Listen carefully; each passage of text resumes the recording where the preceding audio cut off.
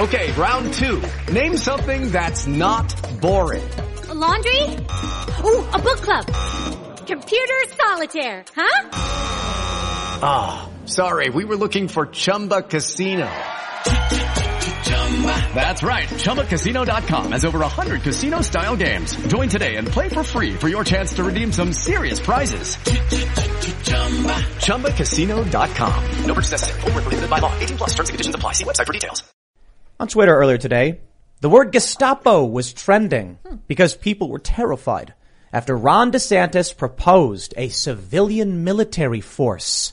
Rather scary, isn't it? Until you read the story, and I think even Sarah Silverman tweeted this, like, please be fact, the truth matters, and everyone was surprised. It would be the 23rd civilian military force. They've existed in many states for a long time. It's actually not all that crazy. What is kind of worrying is that the tensions between the states and the Biden administration have gotten to the point where Ron DeSantis is like, we can't rely on the National Guard or the Pentagon or Biden to come to our aid in the event of a hurricane or a disaster or something like that. So we'll make a civilian military force. And of course, many of these individuals who are complaining about a Gestapo didn't realize that New York not only has lockdowns mandates, but they also have a civilian military force. But we'll break all that down. It's interesting. We got some interesting news coming from Unheard. They interviewed a woman who actually spent time in one of these internment camps in Australia, and her story is actually quite freaky, saying they offered her drugs because of her anxiety. They wouldn't let her go outside. They threatened her with fines if she took one step off the porch of her building. That doesn't sound like hot babe suntanning. That's what I was told by Quillette.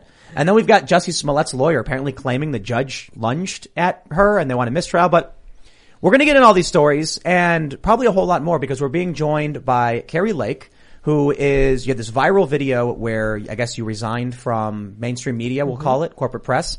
Now you're running for governor of Arizona and you've got a lot of opinions about a lot of things. And I think we'll just play into it. It's a Friday night. We'll chill. Awesome. And we'll go through all of that. Happy to be here. Yeah, you want to introduce yourself real quick? I'm the candidate for governor and Trump endorsed in Arizona. And I spent 27 years covering Arizona as a journalist on the mainstream media.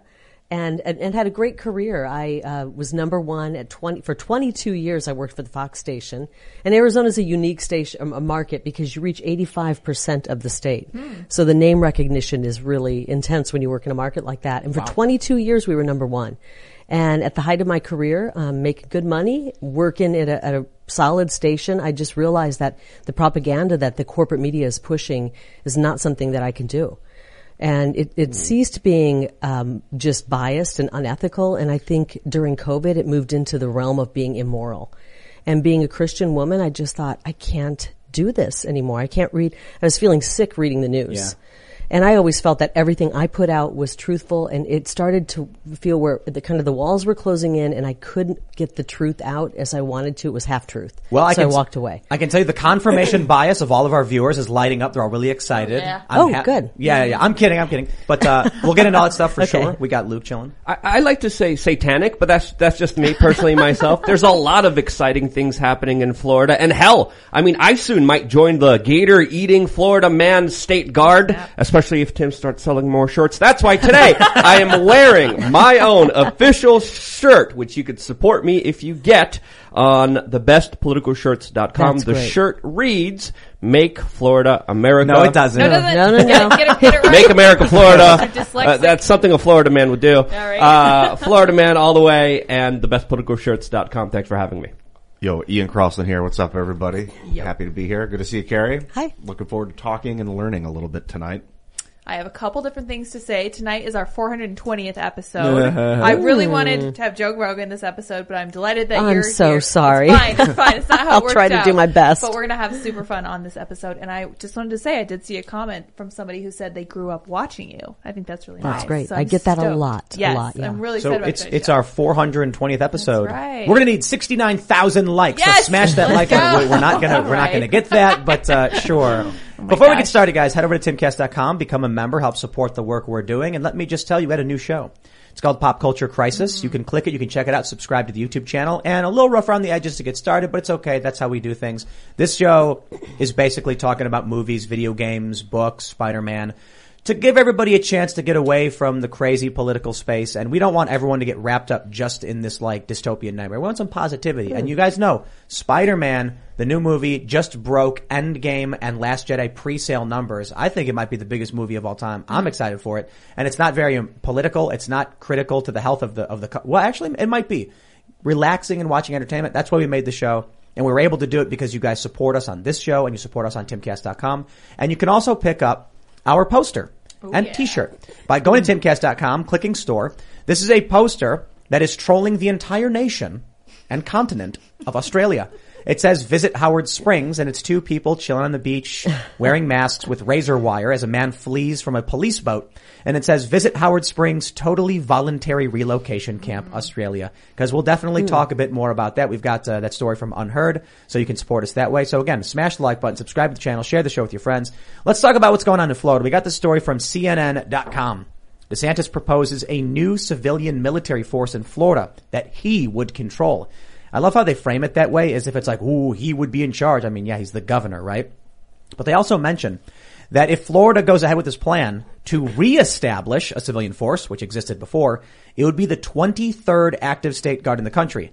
DeSantis' office said in a press release joining California, Texas, and New York, these guards are little-known auxiliary forces. So all of a sudden, all over Twitter, they're claiming he's forming the Gestapo and the Republicans are Nazis. And when I saw this tweet from Sarah Silverman where she was like, please read the article, The Truth Matters, I was like, whoa, something said. Deborah Messing came out and about the Waukesha attack and said it was a massacre, call it what it is. Yeah, that was surprising, wasn't it? Right? But now Sarah Silverman being like, The Truth Matters, I'm like, wow, something's happening. I think in this the country. Holly weirdos are waking up. Holly They're weirdos? waking up, which is good. They need to. You were telling us, I guess, what if you were to become when you are to become governor of Arizona. Thank you. That's right. You're gonna do you were gonna do the same thing. Yeah, we've talked about this already. We had the Arizona Rangers, and we would bring them back. I mean, right now they're kind of a force that helps out volunteer great men and women, but we would bring them back as a force. We really need our own border protection there because the Border Patrol is not able to do their job right now. We have a border crisis happening. I'm sure you're aware of it. I know you're thousands of miles from the Arizona border. We have had many journalists and witnesses on the show talking about the crisis. And I think Florida is also sending its police forces down to the border to help Texas enforce its border laws as well. And DeSantis had a very interesting comment about this announcement because he said one of the benefits of this guard that it would be, quote, not encumbered by the federal government. Right. That's his exact quote here. That's why I'm like, hey, maybe I could give this a try. He's going to start off with 200 volunteers. He wants a budget of $3.5 million to start up this guard. But when we're at a situation where soon the Oklahoma National Guard might soon become the Oklahoma State Militia because of federal policies, this doesn't seem like an absurd policy. This seems like a policy that is inevitable, in my opinion, especially with how hyper-politicized everything's becoming from my perspective. Well, even if you take the politics out of it, we have a crisis at the border. We have people streaming across. We have drugs coming across and coming into our communities, and they're not just staying in Arizona. It's kind of like the slogan in Vegas, what happens in Vegas doesn't stay in Vegas. Is that what it is? It stays in Vegas. Hopefully it stays Oh, in it stays Vegas. there, yeah. Okay. What happens in Arizona doesn't stay in Arizona when it yeah. comes to our border. It really does spread across the country. So it's important for the whole country, but we need to work with, and if I were governor right now, unfortunately I won't be governor until January of 23, Tim, but this problem can't go on until then. We're not going to have a country. And so we need to do something now, and our current governor needs to work with some of the friendly red states and say, hey, can we borrow some of your law enforcement, bring them down, help us protect the border, and let's start building the wall right now. What is Joe Biden going to do? Come down and arrest us? I was watching a clip from CNN that was on Reddit, and it was a panel with a bunch of Trump supporters, I guess, and it was making fun of them because this little old lady said 3 million illegal immigrants voted in the election. And it was I can't remember who, I think it wasn't Dana Bash. I can't remember who was interviewing them, but a CNN woman, she goes, you really believe 3 million illegal immigrants voted in the election? She's like, yes, the president encouraged them to vote, blah, blah, blah. And here are these two groups of people saying things, and CNN, she's like, I looked it up, it's fake news, whatever, it didn't happen, I get it. And I'm sitting there like, they're both missing the mark. The fact of the matter is, every single illegal immigrant in this country adds voting power and does impact the presidential election. Quite simply, when we vote for the president, we are not voting as individuals in a popular vote. we are having our states do an electoral vote.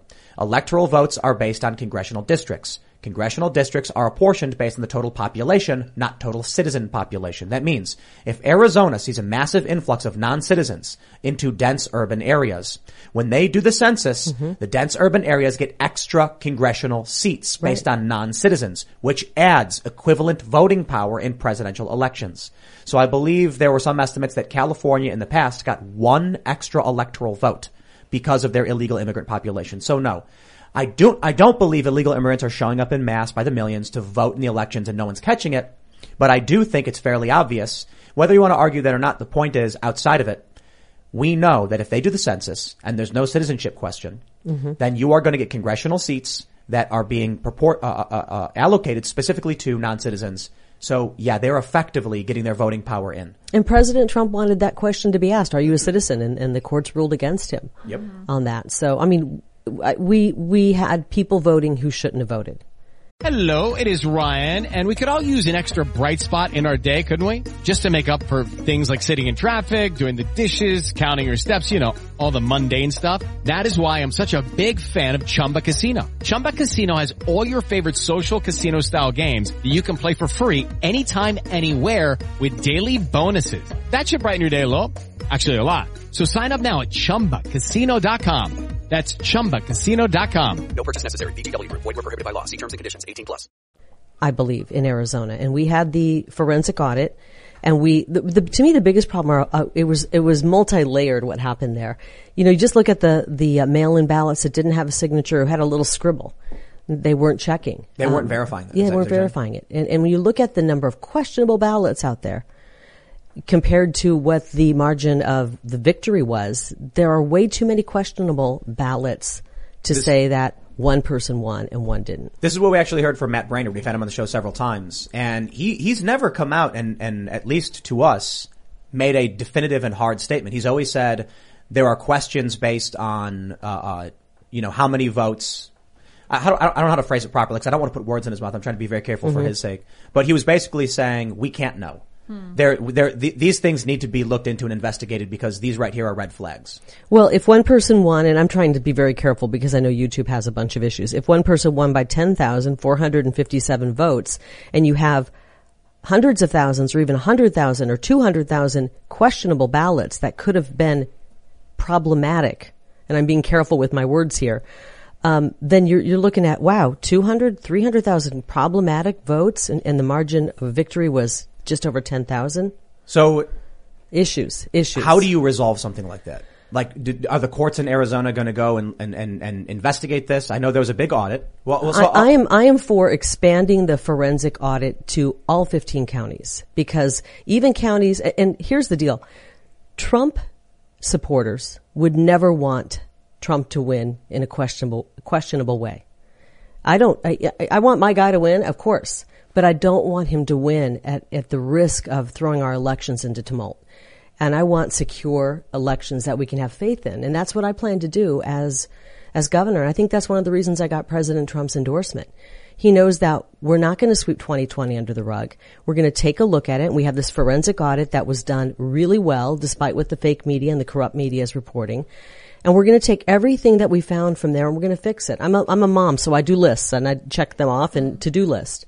And it might not happen before the 2020 because I don't think we have enough strong leaders in office who are going to say, you know what? I don't care what they say about me. We're doing this for our country to keep our republic together. We're doing it for Arizona. I'll tell you, I think Republicans need to be working on ground game and looking at the laws that were changed, looking at the policies across the country. So we had a lot were changed in Arizona leading up to the election. A lot of laws were changed by people who had no right to change them. The legislature is the only one that has the right to change election laws. And all of these people, Adrian Fontes and all of these local people usurped the legislature to change election laws. That's illegal. I think we saw that in Georgia. I think we in Pennsylvania was interesting because I want to be careful not, we've talked a bit about it. So for people who aren't familiar, I'll give you the context, but Pennsylvania, a year before the election, I think it was October, the Republican legislature voted for universal mail-in ballots.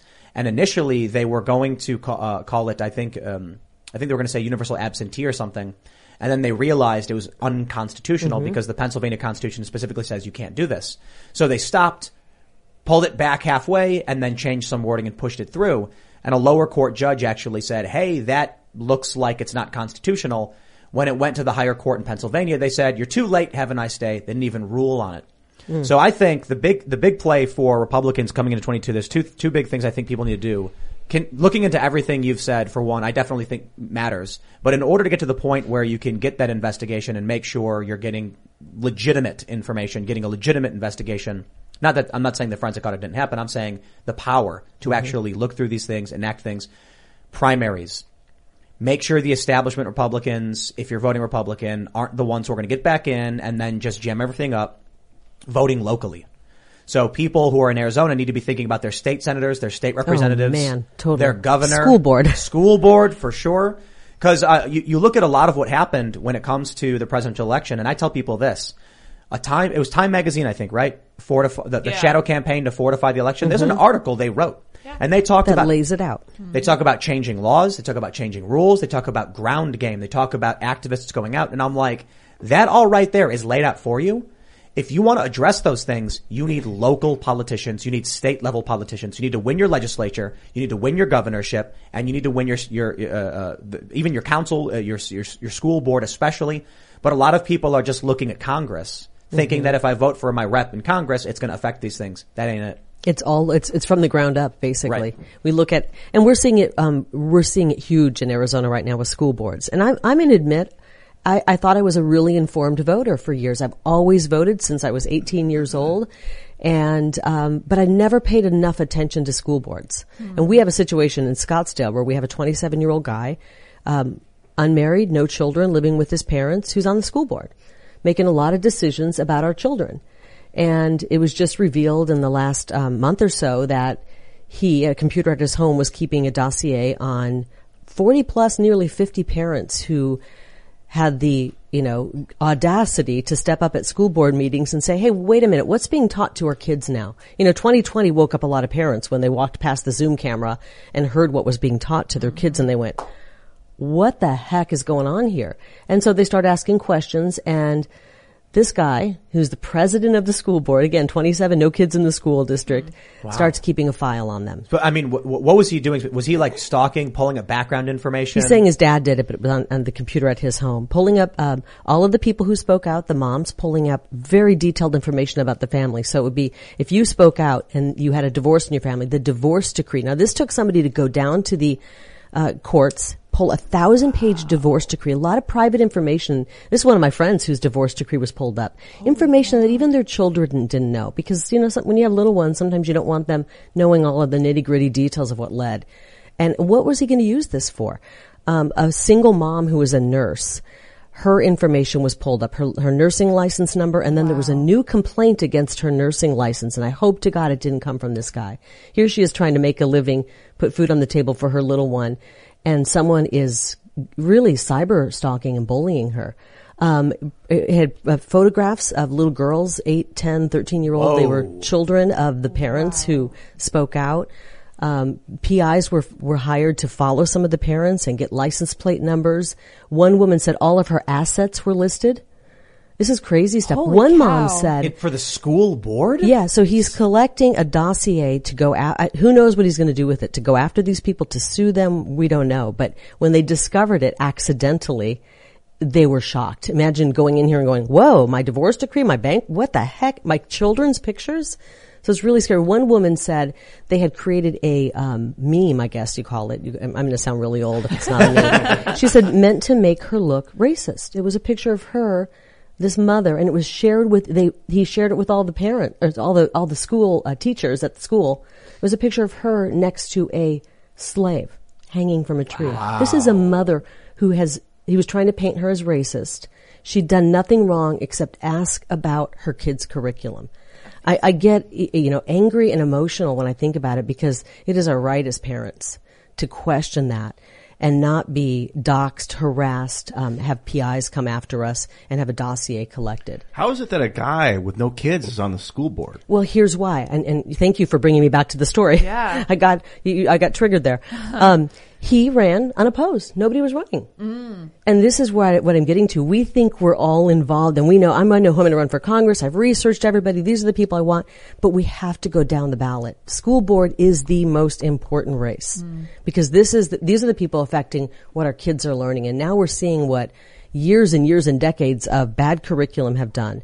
We're seeing it churned out in our schools, and this anti-American studies that the American history is now anti-American history, and it's pretty scary. So which generation is at fault? Was it the boomers who were not teaching kids proper values, which resulted in teachers? So I'll put it this way.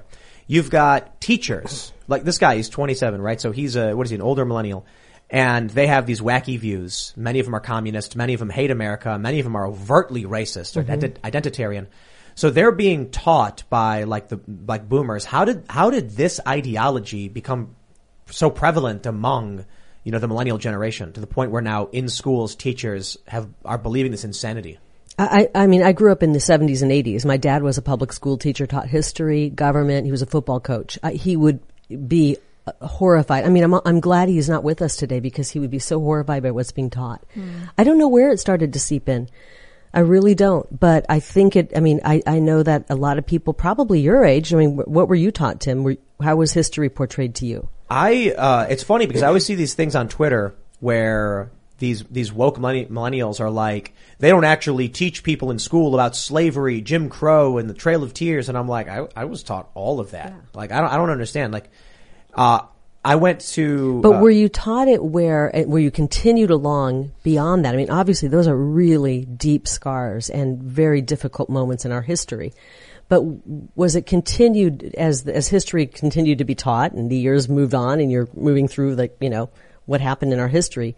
Was it always that the European settlers are always the oppressor or people who are white are the oppressor?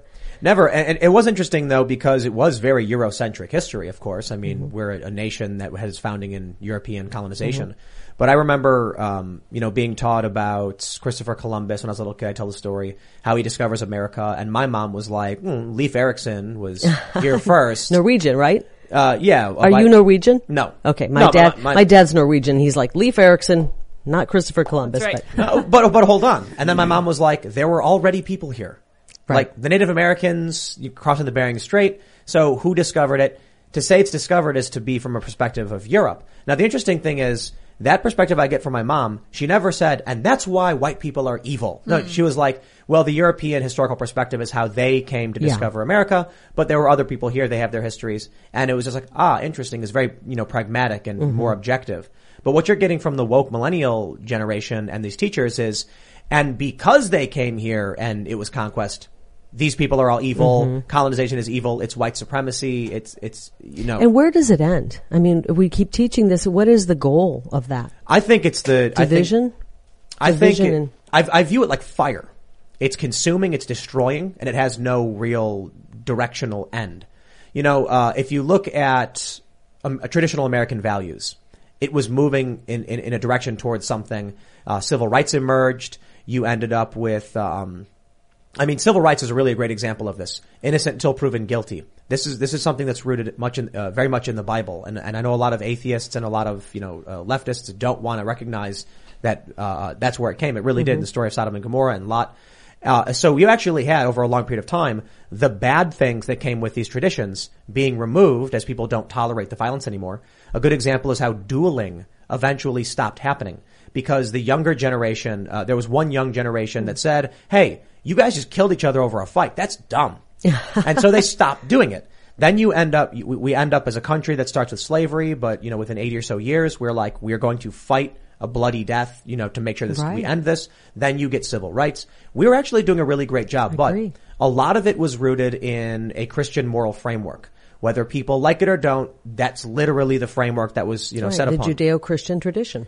But now what we have with wokeness, something completely separate from that moral framework.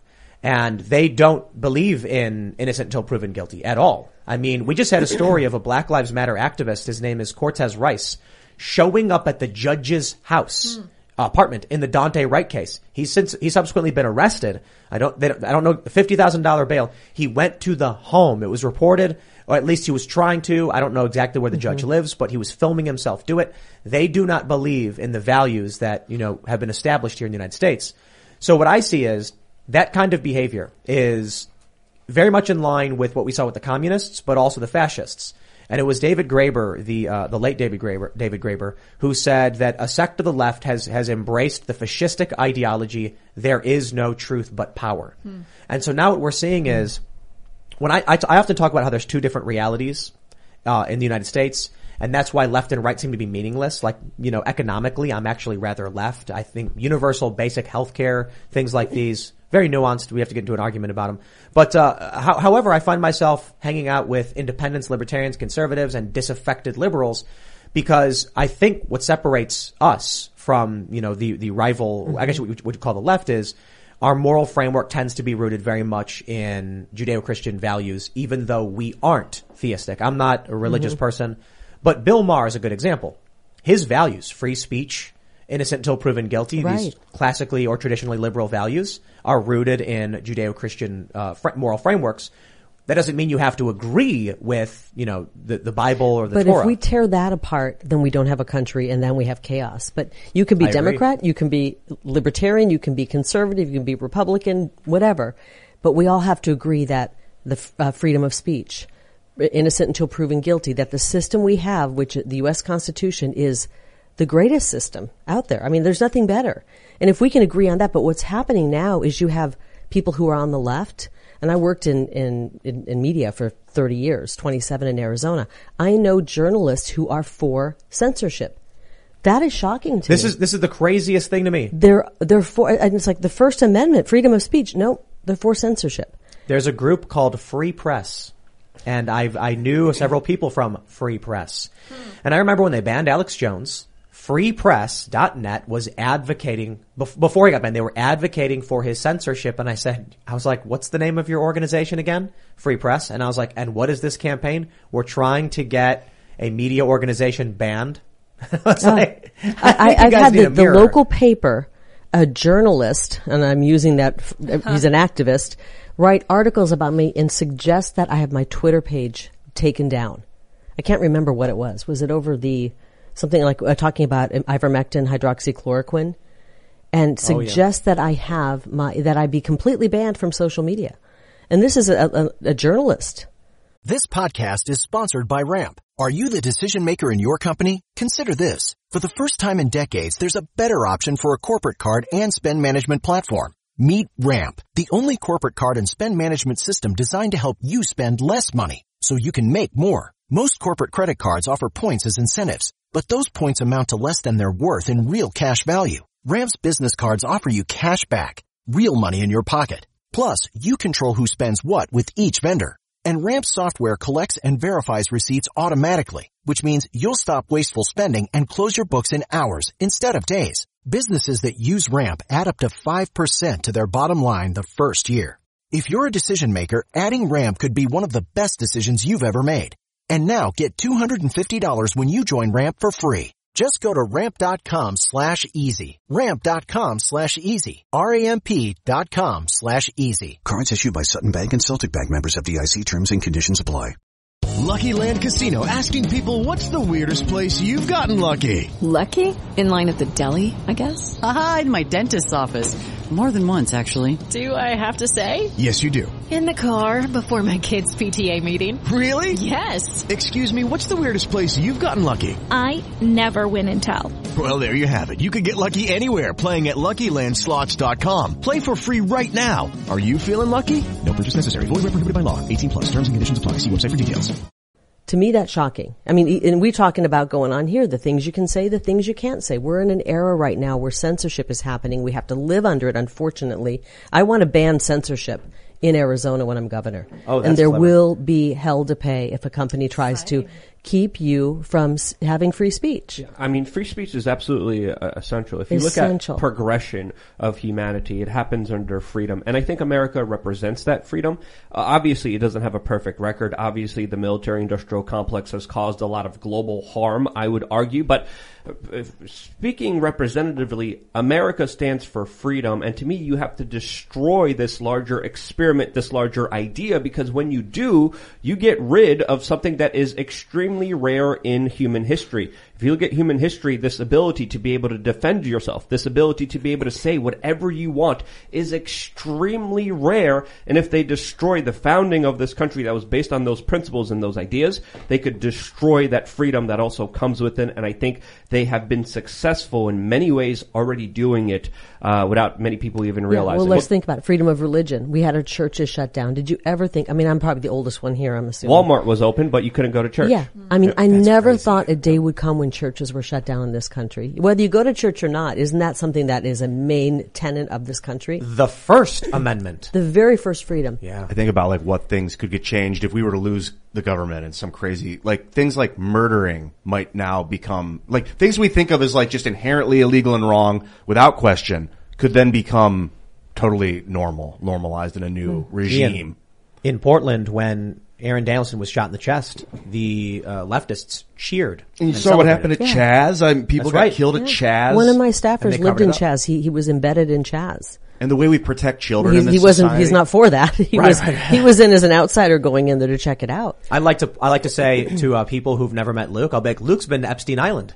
And then they go like, whoa, he was a visitor. It's not good at parties. People are like, what? And then people start looking at me like I'm some kind of creeper. Were you the guy creeper. that went there after it was closed down and got the video? Yeah. I went there when I saw. Why didn't you tell me that when I met Luke? Because if I walked up to you and said, this guy's been to Epstein You're Island, gonna you'd think be I'm like, a creeper or something. And it happens all the time. I'm like, no. Was that the time that Jeffrey Epstein was there and he drove up in the little golf cart? There was a drone footage of allegedly someone that looked like Epstein in the golf cart. And when I saw that, after he allegedly, offed himself, I was like, I need to go there. I need to fact find this. I need to verify this. So that's when me and my friends went to the island, crashed it, and tried to get as much publicity about this event as much as possible, because no one was talking about it in the corporate media, but all online, there's this hashtag Epstein didn't kill himself. There was people asking questions. There was people making memes. They were making songs. They were making t-shirts. They were demanding to know what was going on here, and that voice wasn't heard other than, of course, independent media. And as independent media, I decided we need to do this.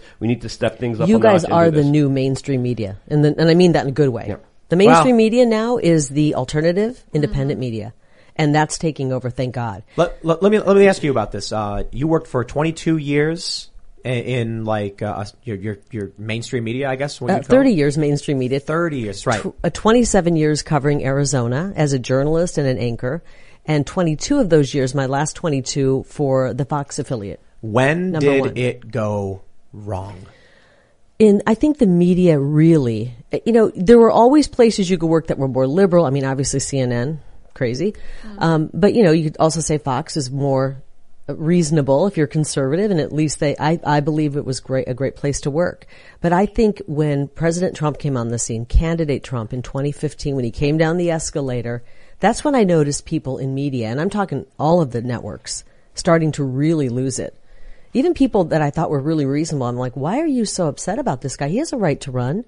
He meets the qualifications to run. Who cares if he runs? Right. But it was a complete, as I like to say, he cracked the shells off the nuts. Do you think that they didn't like Trump, or that they wanted Hillary to win so bad that they didn't like whoever was coming, and it just turned out to be Donald Trump, and then they turned him into a boogeyman? I don't know. I wonder if they had a deep fear that, oh my gosh, this guy could win, and our lady won't win, the one we want. I don't know why. I can't put my finger on it. Was there a feeling at Fox or anywhere that you were that there was like an agenda to get a certain person elected? Well, let me put it this way. When you work in media, 90%, maybe 95% are liberal for sure, and a big chunk of them are leftist, socialist. So, you know how we feel about our candidates. If all of a sudden the newsroom was 95% hardcore conservative, it would change the way things work. But with 95% being liberal, they're like, oh gosh, we don't like this guy. Did you see around the time when so it was around 2016 you started to feel like things were changing? It just went really crazy when Trump came around. And then I really think it went to a whole new level with COVID.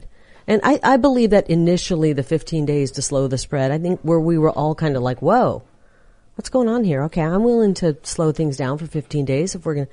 I mean, I was reading the news and believing it. We're seeing Fauci come out. Who's this new scientist guy? Oh my gosh, we got to wipe our groceries down, put our masks on. I mean, I believed it all. Be afraid of our fellow neighbors and people Be next afraid. to us. And I work in a neighborhood, and I did a PragerU video, and I really kind of lay out what happened in the media and what brought me to walking away from a very large, comfortable paycheck and, great benefits to just walk away from that. It has to be something pretty bad. Did you notice around this time that younger people were coming into the workforce? Like, were you seeing more millennials join your office, your newsroom? Yeah, and I talk a little bit about that. There was a shift and this also plays into how media changed. There was a shift in losing some of the older, more established reporters and journalists.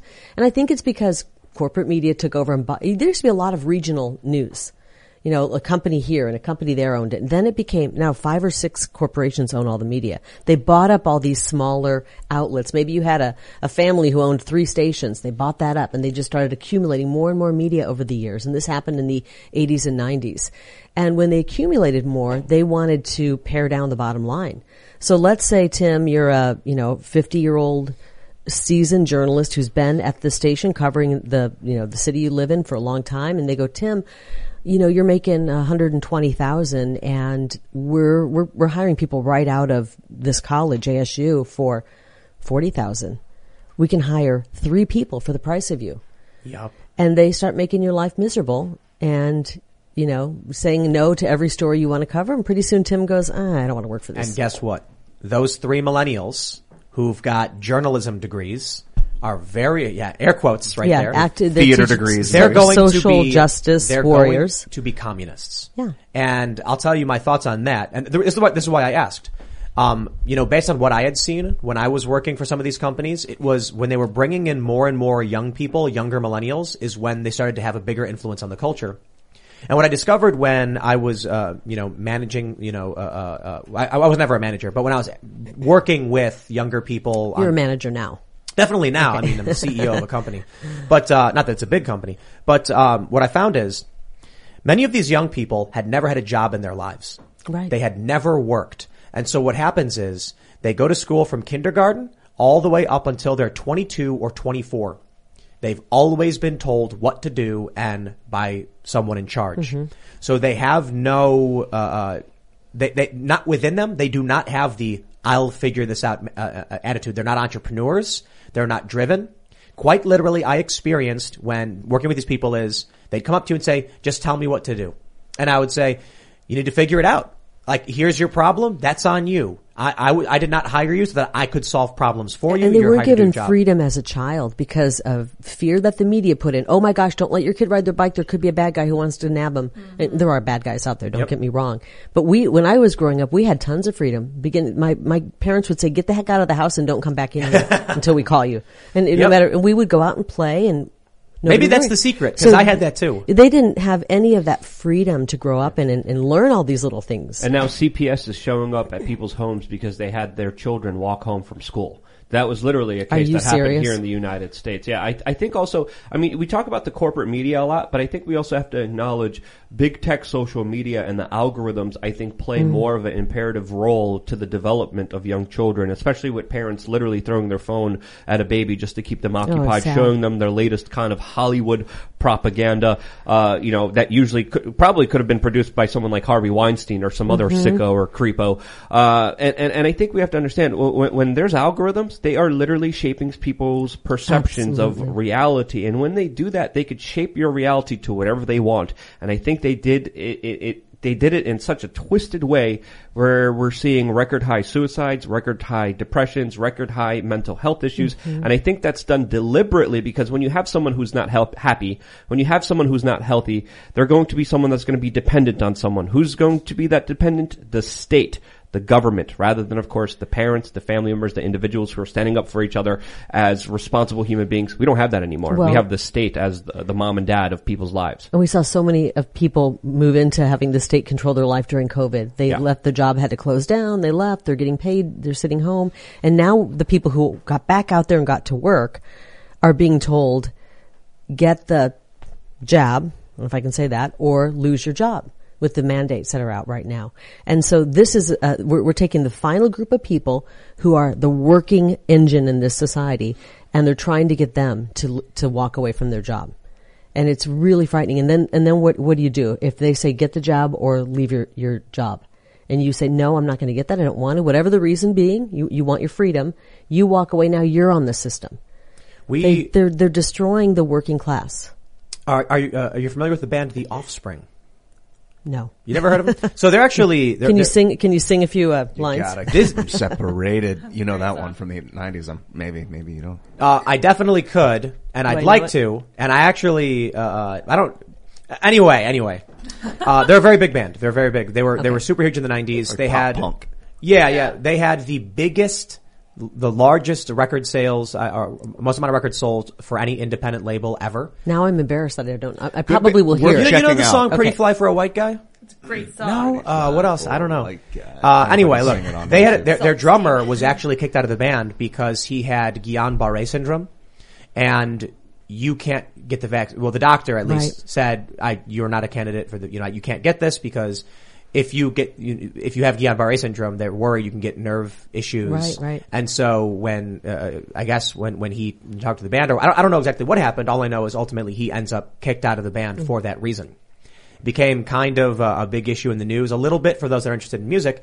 But that one to me was kind of the most insane. Now, I was on Joe Rogan's show, and he was saying to me that, well, look, man, that's tough because venues won't let you perform with someone who's unvaccinated. And I was like, I hear you. So this band, The Offspring, is a business. They have an employee. They need to go to venues to sell their product. And many of these venues are like, if you're not vaccinated, you can't come in. It's insane to me that someone first of all, it's insane to me there's a mandate, period. Mm-hmm. But to actually tell someone who's got a medical condition, you will lose your job because of your medical condition, I thought that was illegal. And look, it's a clever workaround, I suppose. If the venue won't let you in, the band can be like, we're not letting you go. You just can't work for us anymore. But if it were me, and this is why I don't know the story from, the main guys at The Offspring. Dexter Holland's the main guy, and then, his guitarist Noodles. I don't know what their side of the story is, but based on what I've heard, if this dude said, look, my doctor says I can't get it, and they said, get out, you're fired, that's scumbaggery. That is wrong. You know what you do? Travis Tritt. Is that the country star who said, I'm not going to perform at these arenas that are mandating, my fans come and show any vaccine mandate or show any vaccine passport, or that my staff, my band members. We're in tough times right now. We're in times where we have to make difficult choices. And that might mean walking away from a paycheck or walking away from a payday for this band. If we don't start standing up and doing the right thing, what's the next step? Comedian Jim Brewer also did that as well. Yeah. Jim Brewer also did that. I just want to point out, again, to stress. I don't know exactly what went on with this band, and I want to be careful because for all I know, they were throwing pies at each other and then people get fired. People get fired sometimes. But if, operating under the assumption that there is a band worth millions of dollars, if you Google search the net worth of Dexter Holland, it's $80 million. That doesn't mean it really is. But the dude is particularly wealthy. Mm-hmm. You've got a drummer, I think, who played with him for over a decade, I think 14 years. And all of a sudden this thing happens where it's like venues aren't going to let you in. It is mind-blowing to me. And this is where I say, economically, I'm probably lefty. I would never do that to somebody. If I had a company that was worth $80 million and we had cash, and the government came down, I would do two things. The first, I'd say, then we will only play venues that don't have this. And if for some reason we have no choice because it's a city with fans and we have to play, I will find a session drummer for this show. Buddy, you've been with us for over a decade. I will not let you down. I can't fathom a reality in which there are people who are like, I may be worth $80 million, but screw you, you're fired because of what they're doing with this mandate. That to me is sickening. Well, and that's a good a solution. Okay, if we have to perform, we've got fans who want to see us. We have our band, we bring somebody in, you pay the guy who's part of the band for how many years, and then you don't fire him. People are going to be sued later because we're going to find out this is all unconstitutional. Yeah, and I think that's why. And this band has to someday, and I don't know if you're religious, meet their maker. And you're going to meet your maker and you're going to say, I did the right thing or did the wrong thing. Or you're going to look at your kids one day and say, when this country, hopefully we're saved, you're going to say, I was part of saving this country. This is supposed to be a punk band. And it is Exactly. the antithesis of punk It rock. sounds like a personality issue. It's just too weird to not be. I don't know, man. After 14, 15 years, yeah, I don't believe so. But don't these bands make all their money by performing live now? I heard that, with the record labels, you're not making what you think these guys would make, so they have to perform live. Some of the people from the 90s got fathered in and grandfathered in, and they're still raking it in with But wouldn't being deals. a punk band, wouldn't it be so much cooler to say, you know what? We're going to go to this arena, and no, screw it, we're not going there. Right. We're going to, somebody find a big field, what at Tim's house out here with all this land, and we're going to do our Freedomistan. Right. We got 50 acres. We're going to Freedomistan. That's what we're doing. And that's why Luke came up with the name. This is our Freedomistan. Are you holding concerts there? We are going to. That's great. Well, hopefully, it's West Virginia, so nobody really cares. You can do anything you want. You almost can. Well, when we drove out here, I was like, is this a Blair Witch Project? Yeah. What's going on here? We are a few miles. Like that. We are a few miles away from where they filmed Blair Witch, apparently. That's what I was told. Yeah. I can't believe how thick the forest is out here. Mm-hmm. That's great. I mean, you can't even walk through it probably without hitting a tree. We had a bear attack. We had a bear. So we have a chicken coop. It's very nice in front of the house. It's bigger than my house. No, that's New Chicken City. Okay. The ruins of old Chicken City are in front. The rubble. And it's the old, but we had a bear. I guess, look, with the lockdowns, there's less refuse. Animals become more desperate. And a bear actually, this is basically our front porch.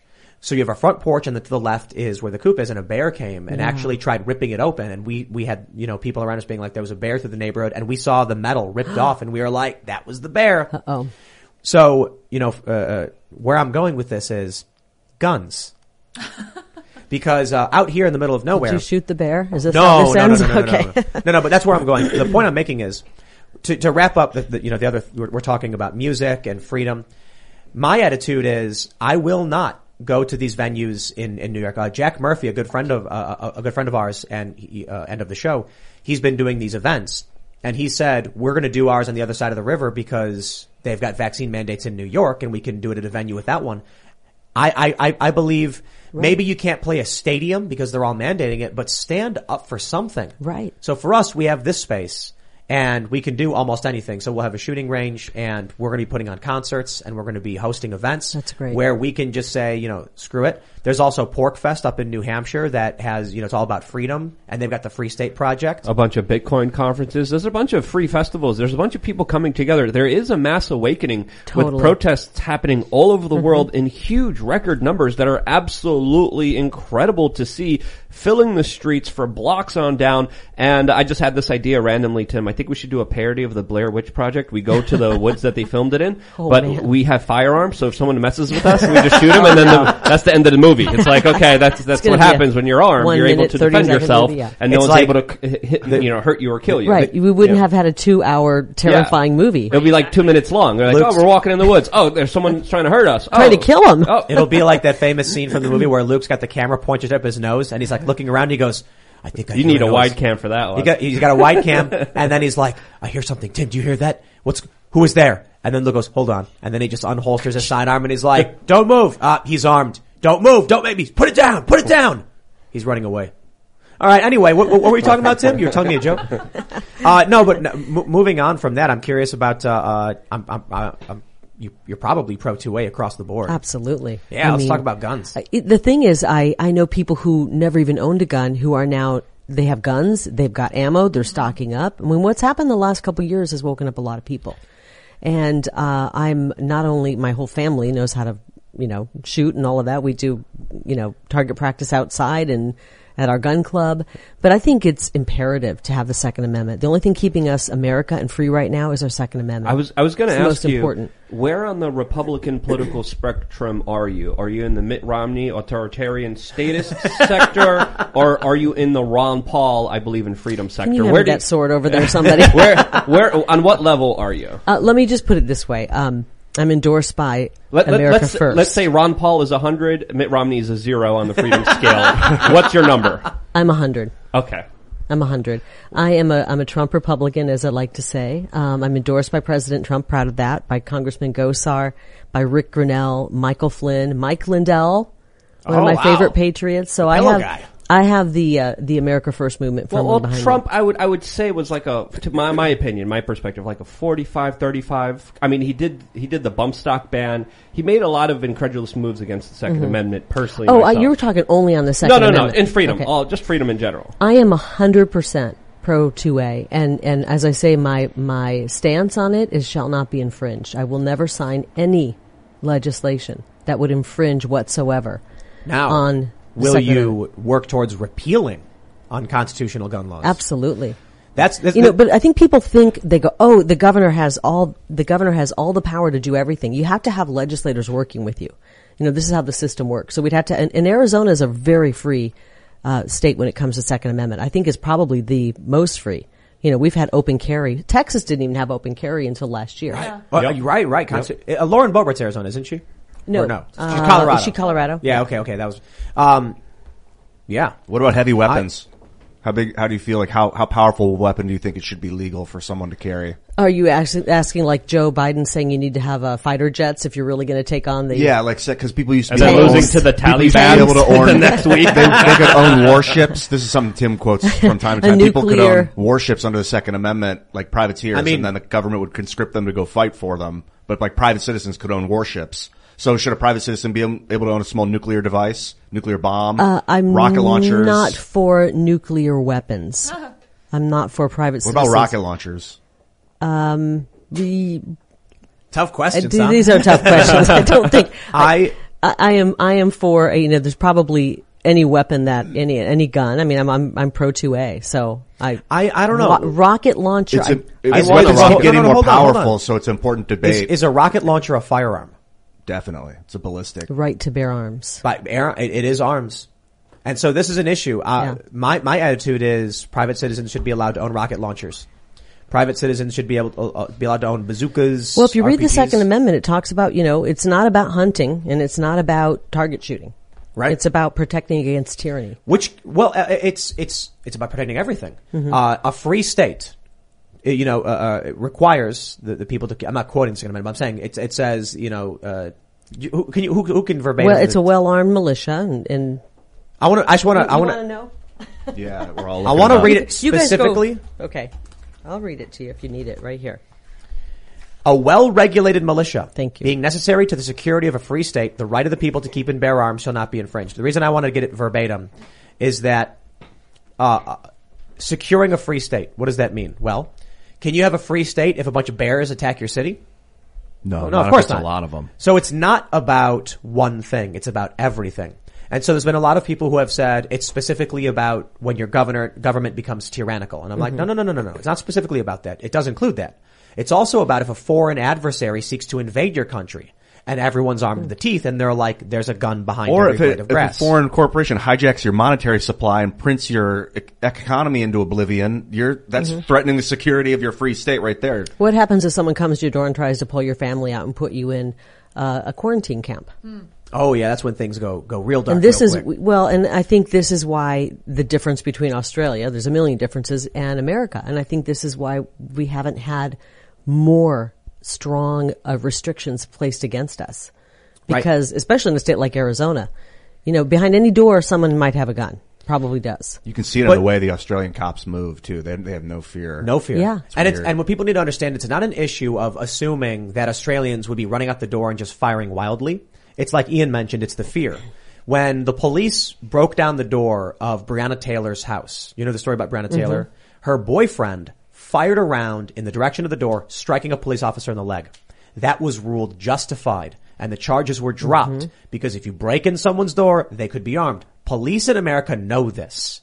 And that means regardless of what the law is, they have to contend with the fact there's an armed population. It doesn't mean that there's going to be a bunch of right-wing nut jobs taking over with guns everywhere and screaming. And, you know, when the government does something wrong, it means the government is scared to make certain moves because it's not about whether or not there's an armed militia showing up at your door and saying, we hereby, declare. It's about the fact that you tried to enforce a red flag law. This happened, I think it was in Maryland, and the guy showed up with a gun, fought the cops, and the cops had to shoot and kill him. The police understand that when you go to a door, you're not going to get someone saying, okay, you might get a crazy person or not even a crazy person, a scared person. Breonna Taylor's boyfriend who just said, someone's breaking into my home, fired, hit the cop in the leg. Hey, that's America, baby. In Australia, again, like Ian said, the cops are fearless. They know they have nothing to worry about. There's a video out of Australia where they kick the door and they walk in, start grabbing people, throwing them around. I'm like, that can't happen here in America to the same degree. Certainly there are no knock warrants. It will never happen. There cops break into people's maybe houses. In certain states they were breaking into businesses a few months ago and shutting them down, but not like that, and not like that. Yeah, like that. No. There was video what footage. State, where was that? I remember seeing video footage in New Jersey. There was a lady who was in her own private shop doing her own thing, and she was making baskets. I believe, if I believe the story was correctly coming off fresh of my mind. Police officers literally broke down her door because she was open at her place of business by herself and told her to shut down immediately. In New Jersey, in North Jersey, a woman. They closed everyone's businesses and said, you're shut down, end of story. So she started live streaming on Facebook. If you want to buy any of my products, here's what I have. The police showed up and they said, ma'am, you need to shut your store down. And she said, what are you talking about? It is shut down. I'm closed. And they go, no, you're posting things online. So these things do happen. Yeah, well, I said not like that. I mean, not to the scale that it's No. happening in Australia. Ian, you're still right. New Jersey has possibly the strictest gun laws in the country. You can barely even get a gun in New Jersey, and if you can, there's crazy rules, and I'm pretty sure you can't have a weapon in your place of business. I could be wrong unless you are like a security guard and you've got special certification. It is difficult and annoying, and so the police in New Jersey are substantially less worried about kicking someone's door in. This is why it's so important to vote for the right people. Oh yeah. This kind of stuff would not happen in Arizona, although our governor shut the state down twice. What was your take on 80 House Republicans yesterday voting for a national registry of people who are vaccinated? One of those people was, what's that Republican's name with, Dan Crenshaw. Dan Crenshaw and 80 House Republicans all voted for this. How would you vote on this particular issue when it comes to a federal registry of people who are vaccinated? And what's your response to Dan Crenshaw for voting for it? You know, Dan Crenshaw used to be a really big hero, and in some ways I think he is a hero. I mean, he served our country valiantly, and I think he's a great guy. But some of the things he's done politically I find alarming. That being one of them. That is a terrible idea. Now, I'm running for governor, I'm not running for Congress, and so this is something that would be handled at the federal level. Of course, yeah. I am not for that. Governor's more important. I'm not for that. Because as a governor, you have the authority to say, we're not going to give you the database. We're not going to give you the information or the data. Would you comply as a governor if there was a federal vaccine I believe registry? Our governor did comply with that. In order to get the federal money, you had to agree to a bunch of stuff. New Hampshire was one of the states that actually declined the money as a state. Would you be willing to do the same thing as governor? I would be. Okay. Well, if it means we're going to give out, well, here's the deal. We did get a lot of money for, and then they say it's for COVID relief. Yeah. But not if I'm going to have to give up my citizens, our citizens, my fellow citizens' information, private information. I'm impressed. I was expecting you to dance around that answer because that's a tough one, right? Well, I mean, look where it's getting us. We keep complying with the federal government and all the things they want, and look where we are right now. We're no more closer to having our freedom back. Lucky Land Casino, asking people, what's the weirdest place you've gotten lucky? Lucky? In line at the deli, I guess? Aha, in my dentist's office. More than once, actually. Do I have to say? Yes, you do. In the car before my kids' PTA meeting. Really? Yes. Excuse me, what's the weirdest place you've gotten lucky? I never win and tell. Well, there you have it. You can get lucky anywhere, playing at LuckyLandSlots.com. Play for free right now. Are you feeling lucky? No purchase necessary. Void where prohibited by law. 18+. Terms and conditions apply. See website for details. With the Lucky Land Slots, you can get lucky just about anywhere. This is your captain speaking. We've got clear runway and the weather's fine, but we're just going to circle up here a while and get lucky. No, nothing like that. It's just these cash prizes add up quick. So I suggest you sit back, keep your tray table upright, and start getting lucky.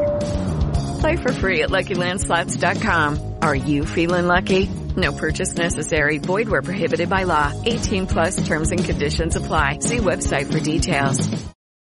And when do we stop and say enough is enough? We're not going to comply anymore. We're going to get off the federal teat, take your money and shove it, or give us the money, but we're going to spend it the way we want to spend it. We're not going to do this, that, and the other with your money. This is why I said governor is more important. A lot of people pointed out that if Ron DeSantis were to run in 2024, Florida would lose a very powerful voice who's doing the right thing for the citizens. And so he's better working in Florida because he's created a safe haven essentially for people. They're flocking to Florida like crazy, buying up property like crazy. Why? Freedom. Yeah. Monoclonal antibodies for free for people who are sick. Lowest COVID cases. The economy reopened a while back. And Ron DeSantis. You go there and you don't even realize there's any there aren't any restrictions. You're living free. And that's what Arizona's going to be. So I tell people too, especially with the legislatures in the states, if you keep thinking the federal government is your path to fixing your problems, you are incorrect. Ron DeSantis has proven that. Abbott, to a certain degree, he's not perfect. We'll see if he's coming around a little bit. Yeah, maybe Ellen West will win because he'll go much more like Ron DeSantis. And then when it comes to a potential convention of states, whether it's a good thing or a bad thing, changes can be made if at the state level people vote for. We mentioned this across the board, and also to this point, district attorneys. Very important, big issue. But I think and county attorneys and sheriffs. I mean, we just have to be educated where we're going. We have to be educated. And I believe the America First movement, and we're going to look at who's funding these people. Who are their consultants? People are waking up to it. And you mentioned some people who are still asleep, like the person you talked about earlier. A friend of mine. Yeah. We're not going to name names, but who's just completely unaware of anything. But I think a lot of people are waking up and who were never involved in politics. We're seeing them when we do events. We have a movement afoot in Arizona. We do events that thousands of people come out to. We do rallies and, all kinds of rallies. And people come up to me and say, I am embarrassed to say this, but I've never voted before. And I'm whatever age, 50 something.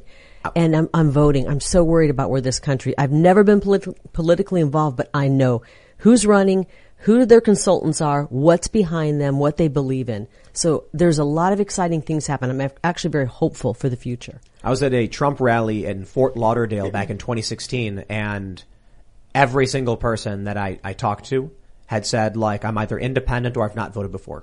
And I was like, you're at a Republican rally, and they were like, Trump's different, man. It's, a lot of these people felt like Mitt Romney, like you saw the disdain that this Luke Rutkowski has for the Mitt Romneys of this country. But Trump supporters do too. They despise him. I do too. And Jeff Flake and John McCain. I mean, we saw a lot of that rhino, and we have that in Arizona. We have a deep, deep swamp in Arizona. And, people go, don't say rhinos. Well, that's what they are. Actually, I disagree. I think you're the rhino. I think I'm the rhino. But you know what I mean by that? Why? That the establishment, the Republican Party, has always been this feckless, weak, and, in my opinion, well, ineffective. And what's happened now is a bunch of people like Trump, like DeSantis, and like you have come in under the umbrella of Republican, representing something with principle. Mm-hmm. And that's why I say, I think you don't want you see what I'm saying? I'm the conservative running. I'm a conservative running as a Republican. Exactly. Because the Republican Party, I do believe, is the party of Trump. It's the Trump Republican Party. Now it is. And that is America first. And, I talk to people who are establishment, and I believe I can bring people together. I was a Republican looking from the outside in before I became a politician, thinking that the party, we had the rhinos and all of that, but I thought the party was more congealed and together. Now that I'm running, I realize it's so fractured. And I believe we can bring this party together, but the establishment has to realize America first is here to stay.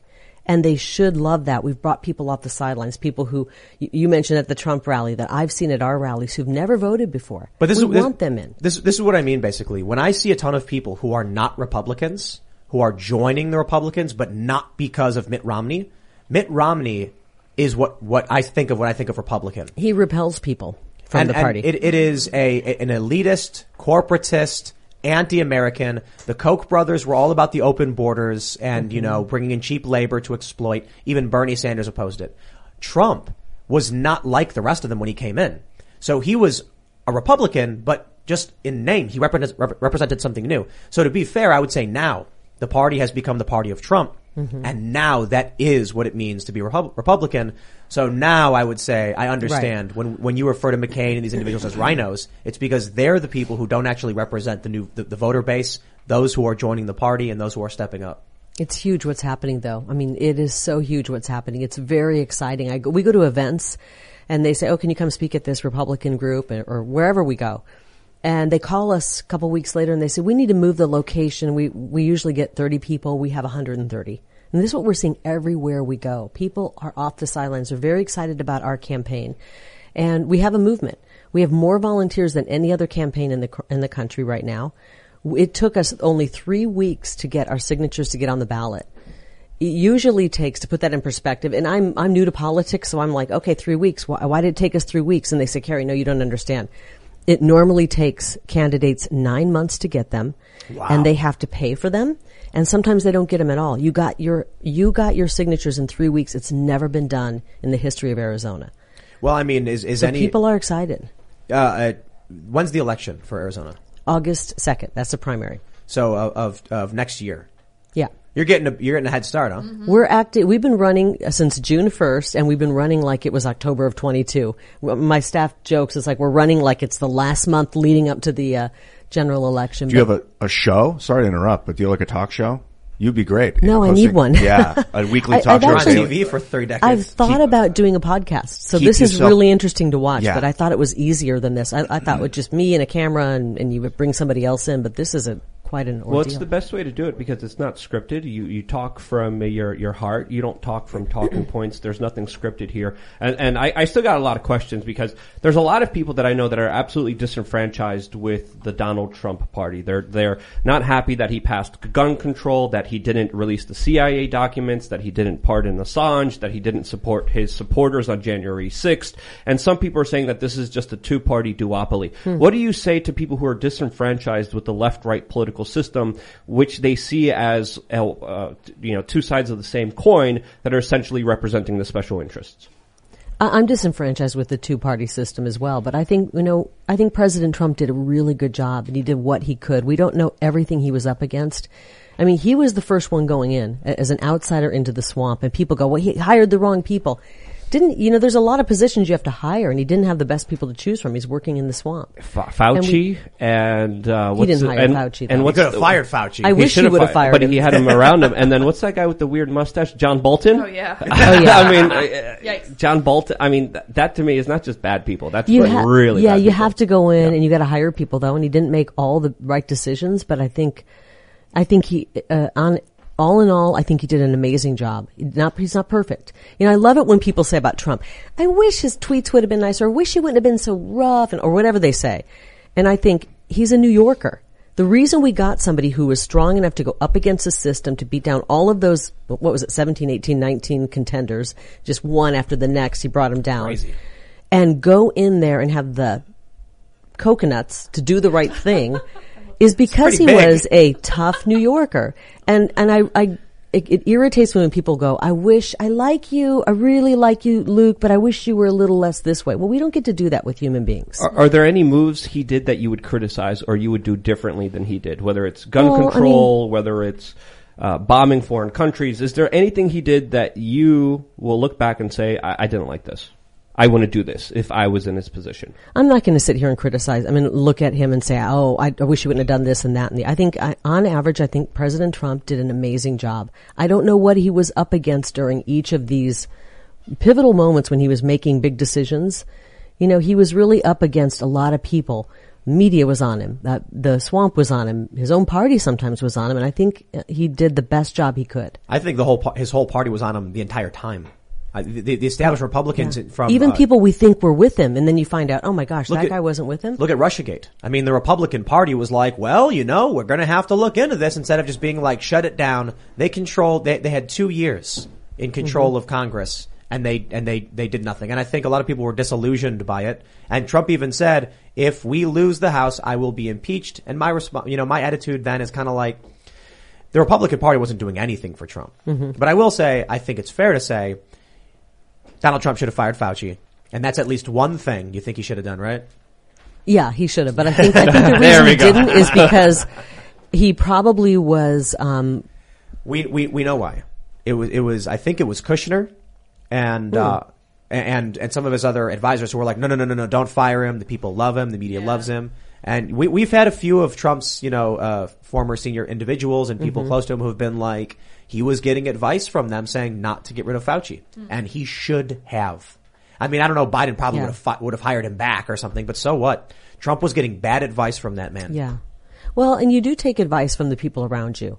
I think that's a smart thing to do. And maybe his gut was telling him to fire Fauci, but he had a lot of people going, don't do it. And he's like, well, maybe maybe they're right, or, he had some smart people around him. How about firing Mark Milley?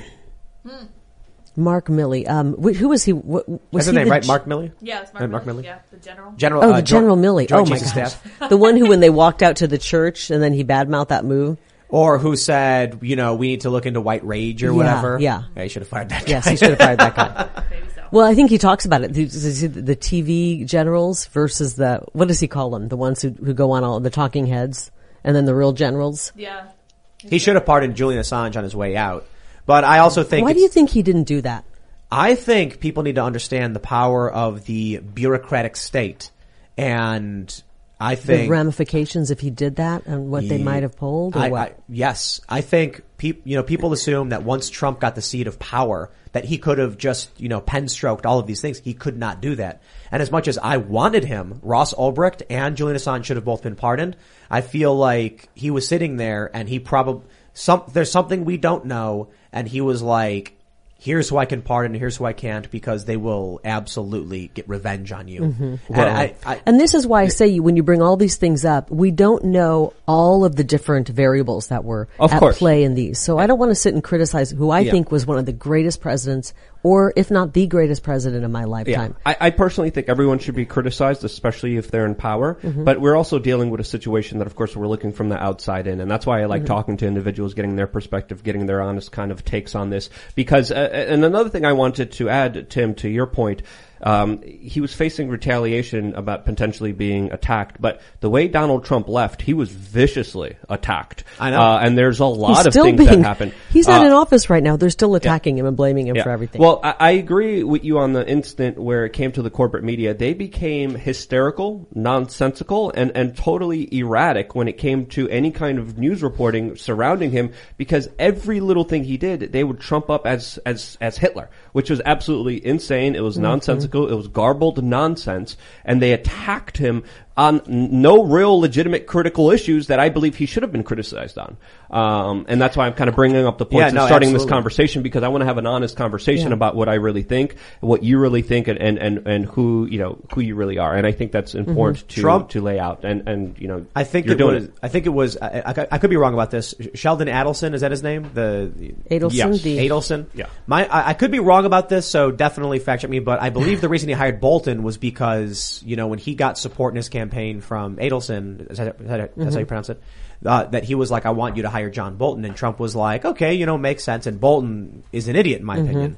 He had this line, I don't remember when he said it, but it was during the Trump years, by this time next year we'll be celebrating in Tehran, to imply that the United States would invade Iran and then have a stage set up celebrating their victory in a year, to me is absolutely insane.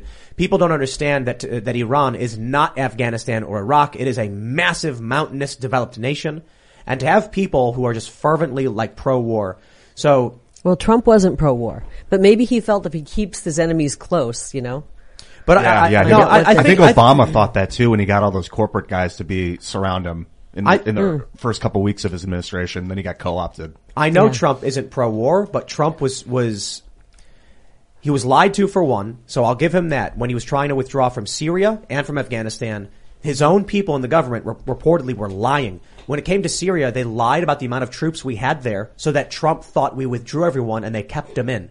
That is insane. That's a lie to the American people. Trump still did have commando raids in Yemen, arms deals with Saudi Arabia. What's going on in Yemen is absolutely horrifying. And he did fire, 59 Tomahawk missiles into Syria. And then the media praises him to a certain degree because of it. So I'll just put it this way. I certainly think Trump was surprisingly the best I've seen in my lifetime in terms of withdrawing from Afghanistan, and then Joe Biden screws the whole Oh my thing gosh, up. it's horrible. Miserable screw up. We've had And Trump. the media doesn't talk about it. It's a surrender. It's like a 2-day story. Joe Biden is 20-year war that we're winning, and he surrenders. I think Joe Biden may be the worst.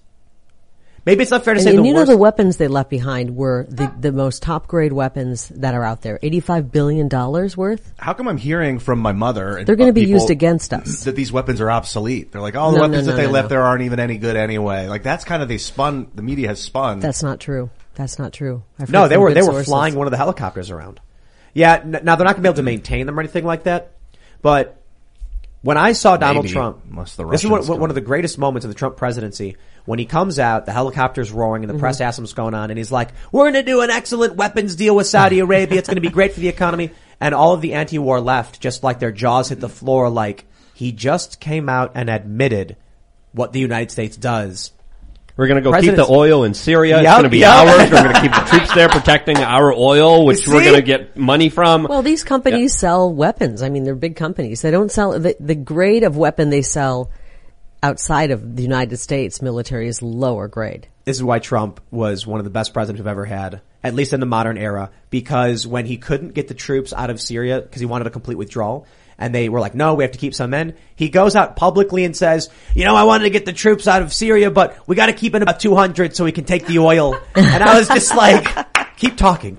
Let everybody hear what you're saying. I think Trump knew what he was doing when he was saying that stuff. I think Trump likes the idea of, America being great and a strong military, but Trump's America first. Mm-hmm. Trump wanted oil produced here. He helped make and he helped maintain American energy independence. Right. And then Joe Biden fumbles the ball, gives the Nord Stream 2 to Russia, and now is begging OPEC to give us oil because we're in trouble. Then he releases strategic oil that lasts us 2 days. Joe Biden is trash. Fumble implies an error. I don't believe it was an error. I think he intentionally did this. And think of the jobs, the tens of thousands of jobs that were lost. Look at our gas prices. I don't know what they are here. Crazy. It's got to be a lot more than in Arizona. Arm and a leg. $350, yeah. I thought it would be higher this close to DC. Yeah, so it's actually way worse in Colorado than it is here, which was really surprising to me. Try California. I know California. But, we're looking at all of our energy prices going up. Right. They shut down a coal industry. They're shutting down the coal industry. So we're going to look at all the prices going up. Thank God we have a great nuclear power plant in Arizona with lots of, I believe in clean energy, but I also believe in energy that works. I want to know when I turn my air conditioner on in Arizona, I'm going to get, the air conditioner is going to work. There's going to be power for it and my bill's not going to, bring me under and keep me from being able to feed my family. So I want energy that is clean, of course, but I think nuclear energy is clean. I completely agree. And all this push for wind and solar, that's great. Fine. If we want to go that way, that's great. But we have to have energy that is reliable. Nuclear energy is green. There's no carbon emissions, and it has some of the highest energy output, energy earned on energy invested.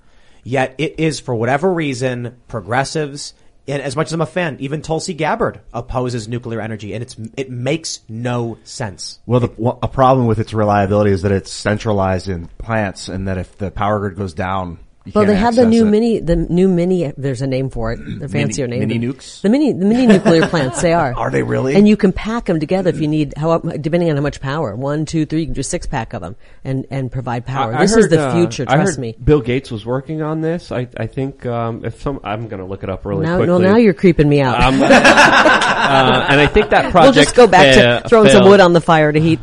Yeah. I'm going to look this up. Speaking of which, I'm from Arizona, okay? It's freezing in here. You guys are all Thank you. What? Thank you. I'm wearing a sweater. I wear blankets and sweaters. It's like 70. CBS News, Bill Gates' mini nukes, not a wacky idea as energy vision as you think. This is CBS News, so... This is the future. Look into it. 71 degrees in here. It says 70, 67. I think it's 67 in here. That's not reading the right temperature. It's probably 61 in here, maybe. No, 67 is where it's set to. The current temperature is 70. I mean, my room is 74, and it's like 10 or 15 degrees warmer than this room. Well, in Arizona, and this is probably going to shock people, even from Arizona watching, in the summer we keep our air conditioner at like 80, 82. Does that seem really hot? Yes. Yeah. Well, when it's 110 outside, though? Yeah. Yeah, but it's Oh, dry. that is relatively heat. It's cool. It is a dry heat. You're It's dry right. heat. It's fine. Yeah, you don't notice it as much because it's just like you're sweating. It's evaporating instantly. Yeah. And it gets cold at night though. It does in the winter. Very Yeah. cold. Very cold. Like what does it get to at night in the winter? It can get down in like December, January. It can get down in the 30s and 40s at night. It really gets cold at night. I've been to Phoenix a few times. It's a huge swing from night and day, right?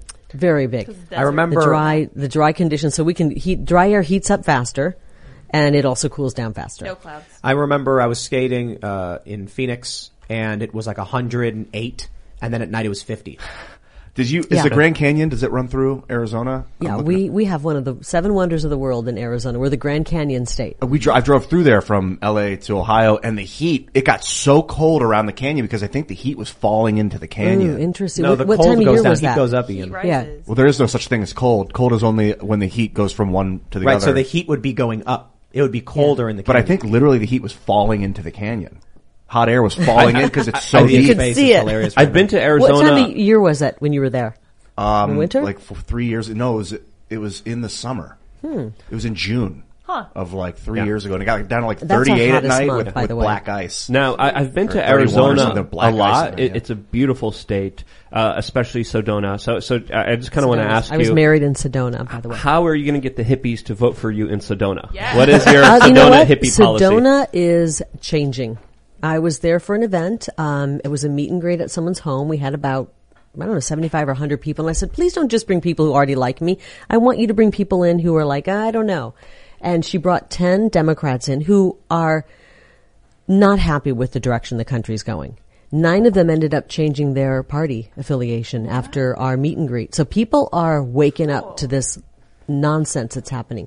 The leftist policies don't work. The liberal policies don't work, and we can see it. We have and I don't know how the situation is here regionally, but we have got a state called California. Some call it California, right next to us. And this is the state that we escaped to in those June days where it's 120 degrees and we want to go to the beach. People aren't even doing that anymore. California is so wrecked from decades of liberal policy. So people are seeing it in Arizona, and Sedona's changed quite a bit because Californians have been moving over. You've heard the "Don't California my Arizona," "Don't California our Arizona." The situation's gotten so bad in California that people are just fleeing. They're picking up and they're buying homes in Arizona, and it's changing the landscape of Arizona. And Arizonans don't like it. So they're waking up in places like Sedona. There are still some hippie enclaves. There's nothing wrong with hippies. I like hippies. But Ian's a hippie. Ian's a hippie. Sedona's changing, and people are just wanting a little more common sense. They don't want to see this influx of California ideas and policies coming in. You gotta vote for the candidate who says California. Exactly. Have you been there lately? It's pretty bad. It is. We used to want to go to the beach, let's take a weekend, and I don't even want to do it anymore. I'll just swim in the pool. It's happening in West Virginia a bit too, because in DC it's really bad. Yeah. So what happens is the wealthier DC people, and they're also the periphery of Maryland and Virginia, they're moving further west, and West Virginia is pretty awesome. And so what's happening is these people are moving to West Virginia and then they're going on Facebook, and that live in the mountain not too far from me, and they're like, I heard someone shooting their guns and this is inappropriate. There are children. And everyone's like, it was probably like scaring off a bear or something. Yeah. So if you're worried about being here, just want to let you know, people shoot guns all the time. One of the things that we're hearing is like, there will be like a shooting range. And then all of these urban liberals move around it knowing this and signing an agreement saying you realize there's a shooting range. Yeah. But then once they have the dominant majority, they all say, yeah, well, now we're going to vote to change take it the away. Law. Yeah. Yep. Or they get into the city council, the town council, and change the law. Yep. Exactly. And so, in West Virginia, where I'm at, there are, communists, and I'm not using that word as a pejorative. I'm not using it, disparagingly. Literal people who are of communist persuasion getting elected in local elections. And people don't know because they're not putting their party affiliation for some of these positions, and they're running unopposed in some circumstances, like you mentioned with this guy in Arizona. Well, I think it was in New York. Some of these protesters saying the only option is going, what did you hear that when they were Chicago, protesting? I think was it Chicago? Yeah, the only solution is revolution, communist revolution. Yeah, I mean, and this is, we in Arizona, ASU, that student holding up the sign, Death to America.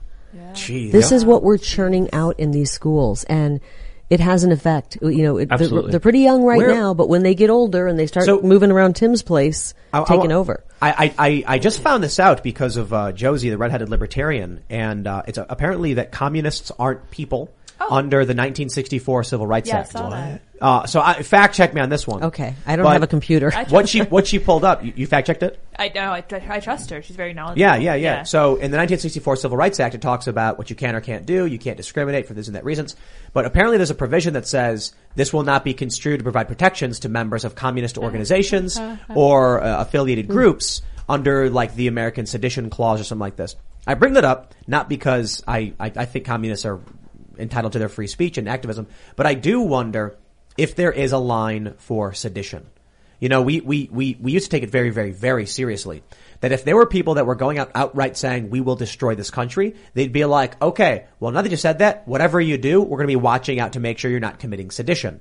That is, you know, seeking to subvert or destroy the United States. Mm-hmm. A lot of people incorrectly say treason. No, treason is providing aid or abetting foreign adversaries.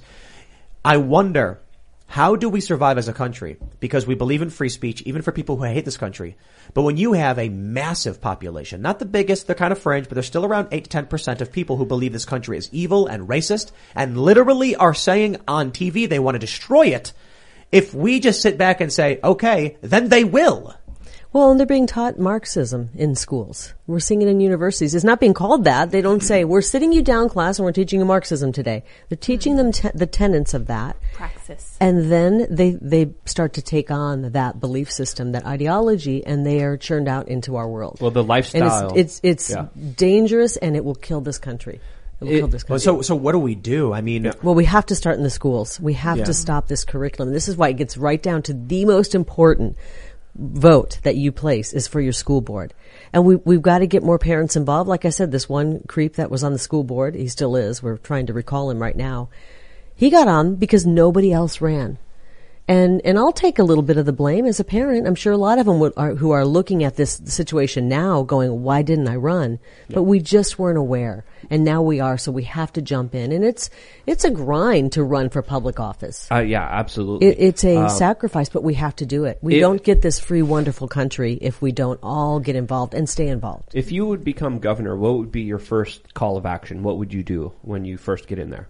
There's so many things, and I've talked about a lot of them. I mean, where do you want to start? Do you want to start on the board? Your one thing, the first thing. You sit down at the office, the first thing I'm going to do right now, what is that? Well, there's a lot of things, but let's talk about, I mean, we can talk about the border, we can talk about schools. I want to end all agreements that we've made with China. I want to bring manufacturing back to Arizona. We saw what happened during COVID. We couldn't even get medicine. We're out of toilet paper, for God's sakes. And now we're relying on think about this, our medicines to come from China, the country that started this whole thing up. And this is just unbelievable. So we've got to bring manufacturing back. I would cancel any deal we have with China, with the Communist Party. We're not going to work with the Communist Party. We can't compete with them when they have slave labor making all the junk that they send over. We don't want that junk anymore. We don't want to live with that on our conscience, that we have a bunch of junk we're buying that's made by people who are making this against their will. I would immediately, if anybody, and I've said this many times, if anybody is fined or charged with breaking a mask mandate or COVID mandate for standing up for liberty, I would pardon them on day one. A mass pardon of anybody who gets a ticket or an infraction or loses an infraction on their business license for standing up to this. Because we have to have somebody who's looking out for the people who are showing courage at this time. It's very hard to show courage, and we saw it in the last 5 years. You know, people got canceled for saying something or putting a tweet out that talked about what their belief was, and they got canceled and they'd lose a job. Well, we need to get beyond that and start making courageous moves. So we have to reward people who are courageous and do the right thing. And if that's a business that's pushing back against mandates and they get fined, we're going to relieve them of those fines because they did the actual right thing. Have you ever thought about setting up a state cryptocurrency if the U.S. government were to cut off the state for ignoring their mandates? Interesting. I've actually had a lot of people talk to me about crypto. What do you think? I mean, how would that look? I'm not an expert on everything. I always say that, but I'm always open to hear ideas. What are your ideas? I'm not an expert. I wouldn't think of myself as an expert, but I would like to see every state have its own cryptocurrency, maybe a federal cryptocurrency as well that we could intertrade. Well, I believe the Constitution talks specifically about currency and who can set it up. Yeah, nobody other than Congress is supposed to do that. Yet they set up the Federal Reserve to do it, basically ignoring their constitutional duty. It's infuriating. At this point, the reins are in your hand as a state governor. I think you would use it to trade only within the state at first, because the government, U.S. government, federal government wouldn't legitimize it, and they try and stop it, so it might cause more problems. But if they're going to cut off financial services to the state, then what other? Well, I mean, that's a scary prospect. If we get to the point where we already have DeSantis saying we need a civilian military to be brought back because, well, he didn't say this, but it's obvious it's not working between, Joe Biden and Florida. Joe Biden's agenda is clearly cutting off red states who are not falling in line with the COVID But we stuff. have to have governors like DeSantis and like what the governor I'll be, where we stand back and we say, you're not going to fly people in here overnight. We're going to fly them to your state. You saw what's happening with Joe Biden taking the kids in the middle of the night and flying them to Tennessee. I mean, that is evil. He's smuggling children. Child trafficking. Yeah, it's crazy. It's unbelievable. And I love that Governor DeSantis, he does a lot of things that I've actually talked about when we're doing rallies and such. We're talking about vote for me and I'll just do what DeSantis does. Yeah. No, well, and I talked about that. I said, we need people who are strong and going to do the right thing. A good leader knows right from wrong and does the right thing no matter what kind of pressure they're under. And our current governor didn't do that. He is a Republican, but when it came time to shut our state down, he folded when the leftist mayors of Tucson and Phoenix and Flagstaff were pressuring him to shut the state down and mask our children. And he folded every single time to the activists in the media. You're sitting there watching going, come on, do the right thing, Governor Ducey, do the right thing. And it was so disappointing. He shut our state down twice. So we need strong people that don't just wait to see what's Governor DeSantis going to do. Okay, people like that, then I'll do it. We need people who are going to do the right thing first. Governor DeSantis might even copy me. And I love Governor DeSantis. So DeSantis can run for re-election saying, I'm going to do what Carrie Lake's been doing. No, I mean, he's a rock star. Don't get me wrong. We need more people like that. People who've got a backbone. I'm told not to say balls, so I'm going to say backbone. We need people with a backbone. And, and the problem is we get so many people who run, and it's hard to run unless you have a machine behind you. I'm fortunate. I've got almost 30 years in Arizona. People know who I am. They've invited me into their home. They trust me. I understand the state. I've covered the issues for nearly 3 decades. And I've got huge name ID. You can't put a price on that. I've got 85% name ID in the state of Arizona. I'm running and being funded by the people of Arizona, not the swamp.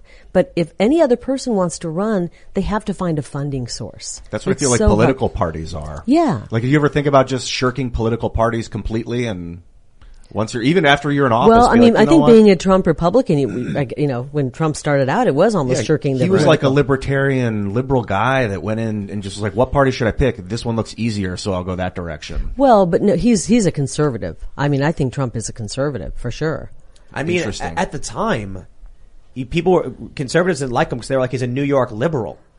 So he's not far left or anything. The establishment didn't like him because they were like, oh crap, he might win. But I'll tell you what was really interesting. I think it was Vox who wrote that the Democrats had gone nuts because Trump had stolen some of their core policy positions, like working with unions and the working class stuff. And it's just populism. It's just America first. Yeah. Hey, we're going to help the workers of America. But Democrats were like, okay, now what do we do? Well, the Democrats sold out the worker. Oh yeah, right? definitely. With NAFTA. They sold out the worker. Under Bill Clinton, we started to deal with China. Yeah. The political elite, and when I say that, that's Democrat and Republican, sold out this country and the working man and woman. Even before that, with Kissinger literally sending over all the jobs over to China, getting rid of domestic manufacturing in the United States. Upstate New York, where it's like a graveyard of old factories rusting and falling apart in Michigan. This is what happens when you're not America first. You want to know what I'm just, man, this is gives me hope. White pill, we say. I don't like having politicians on the show very often. I've talked to Lydia about booking politicians. It's challenging because politicians, they give you politician answers. And I think you've been absolutely forthcoming and I'm phenomenal. not a politician. And that's the thing. There's a lot of people and they're like, well, I got to be careful. And I'm like, here we go. I was like, tell us what you want to do. Tell us what you think. But regardless of that, I will say to the people we've had on who have been running, it's been infinitely better than the traditional TV run, fake personality. This is why things are changing. Because you came on the show, we had never talked before this. Lydia books you. You show up, we meet for the first time. I drive through the woods, and I'm thinking this is going to be the end of me. But what happens is we come upstairs, we sit down, we turn the cameras on live, and we just talk. Yeah. No script. So no script. It's so funny No because my pre-planning, opponents will say, "Oh, she won't talk," and I'm like, "Are you kidding? You need to follow me around." I answer. I always say, "They go, what do you want to talk about?" I go, "Ask me anything." Yeah, I have to ask you this because a lot of people, I'm sorry, Tim, are commenting in your chat room about weed. Yes. Where do you stand on personal use of drugs for individuals and the larger concept of victimless crimes? What's your stance on those issues? Oh, okay. Well, we do have recreational pot use in Arizona, and that's been settled. I think we need to follow the law, though I don't want it getting in the hands of my children. I don't think it's good for their developing minds. So we need to really be strict with the laws on that. I'm not going to go in with and just start revoking laws that the people have passed. But you do have recreational use for in Arizona. 18 and older, is it? Is it 18 and older for recreational? Yeah, no, I think 21? It's 21. Like alcohol. Yeah, I think it's 21. I should know that, but I don't. I don't know, Luke. You thought you had a gotcha, but it was an easy one. It wasn't a gotcha. It's your comment section. Literally spent weed. Ask her about weed. Ask her about weed. Yeah, I think they want to act like I'm anti-marijuana. If you want to do that, if that's what you're into, great. If you want to smoke cigarettes and that's what you're into and you're of legal age, as long as you're following the law, I want to make sure we do follow the law. Because I do think it's really bad for our young people's developing minds. If they're using that, they're going to school, it's already difficult enough. I agree. That's tough because if you have a law that's a really bad law, that's like the Nazis made laws that made illegal to be Jewish, basically. As a governor, as someone in control and supposed to be like, my job is to uphold the law. What do you do when you come across a bad law like that? Well, I think what you do as a governor is you come in and you start working with the legislature and you say, here are my priorities. We need to make sure we're protecting families, we're helping businesses grow, and I'm talking Arizona businesses. We've really neglected Arizona businesses. The small businesses, medium-sized businesses really suffered under our 2 shutdowns in Arizona. Now everyone's asking about DMT. Sorry. What is that? Dimethyltryptamine. It's a chemical that is produced in your brain and animals and plants that causes you to do a massive breakthrough trip when you smoke it. The thing is that we have so many serious issues right now. We've got our schools teaching Marxism to our kids, teaching anti-American history. We have our border that's wide open. Fentanyl coming from China. China sending their fentanyl to Mexico for the cartels to run across our border is coming in. We've got defund the police effort going on in our state. Our crime is through the roof, up hundreds of %, 1,000%. Murder rates, violent crime. I mean, I could go on and on. The list goes on. We've got water crisis in Arizona that we have to confront. We have a ton of issues. So, I mean, we can go into all these smaller things, the DMT. These are not a lot more about that in the next couple decades. Yeah, I'm just trying to get a little, the priorities are really securing our border. DMT, it's illegal. It's a federally illegal, considered an illegal drug, but it's, relatively easy to synthesize the body. So that's, whether or not it should be illegal, I guess maybe. Let me turn it back on you guys. What do you think about California and Oregon where you just openly can shoot up drugs? We stopped going to San Francisco. We used to go to San Francisco in the summer. Again, we stopped going to California pretty much. And we were there with our little ones. Our kids were little, and we literally walked by 2 people shooting up drugs, and it was so horrifying, covering the kids' eyes, and that was kind of the beginning of the real fall of San Francisco. I think all drugs should be legal recreationally. All drugs. However, hard drugs have to be done in facilities. It would be regulated to a certain degree, and I'll speak lightly on this to a certain degree. I like what Portugal has done in terms of reducing a lot of the addiction. I think we need to treat drug abuse like a disease. I'm not saying it is a disease, but I think we need to treat it as like something that needs to be solved for people and not putting people in prison because of it. So I think the way we've handled victimless crimes over drug use has been absolutely wrong. And you get someone who gets it. I'll use the opioid crisis because it's a really good example that hits home for a lot of people who lost their jobs. You get their factories shipped overseas. You get these people who are struggling to make ends meet. Some of them get hurt. Some of them get prescribed opioids. Some of them fall into it because they're desperate and depressed.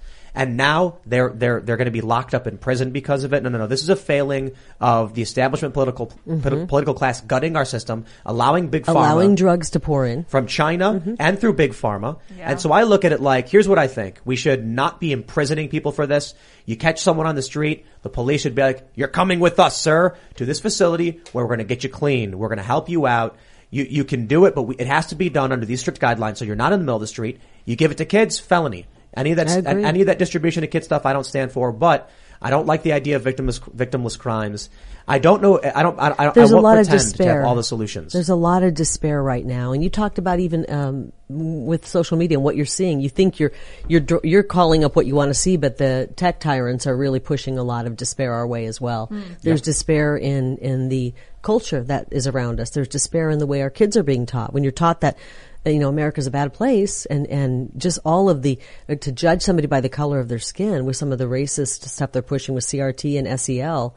I'm a big believer in the words of Martin Luther King Jr. You judge someone by the content of their character. But we're pushing just so much negativity everywhere that our kids are depressed. And then the shutdown on top of it, our shutdown caused by Fauci's mandates and, each county, I'm sure your county had one. We had a state, health director who did more to damage our health in Arizona than improve it. These shutdowns caused mental illness to spike, drug overdoses to spike, isolation to spike, depression to spike.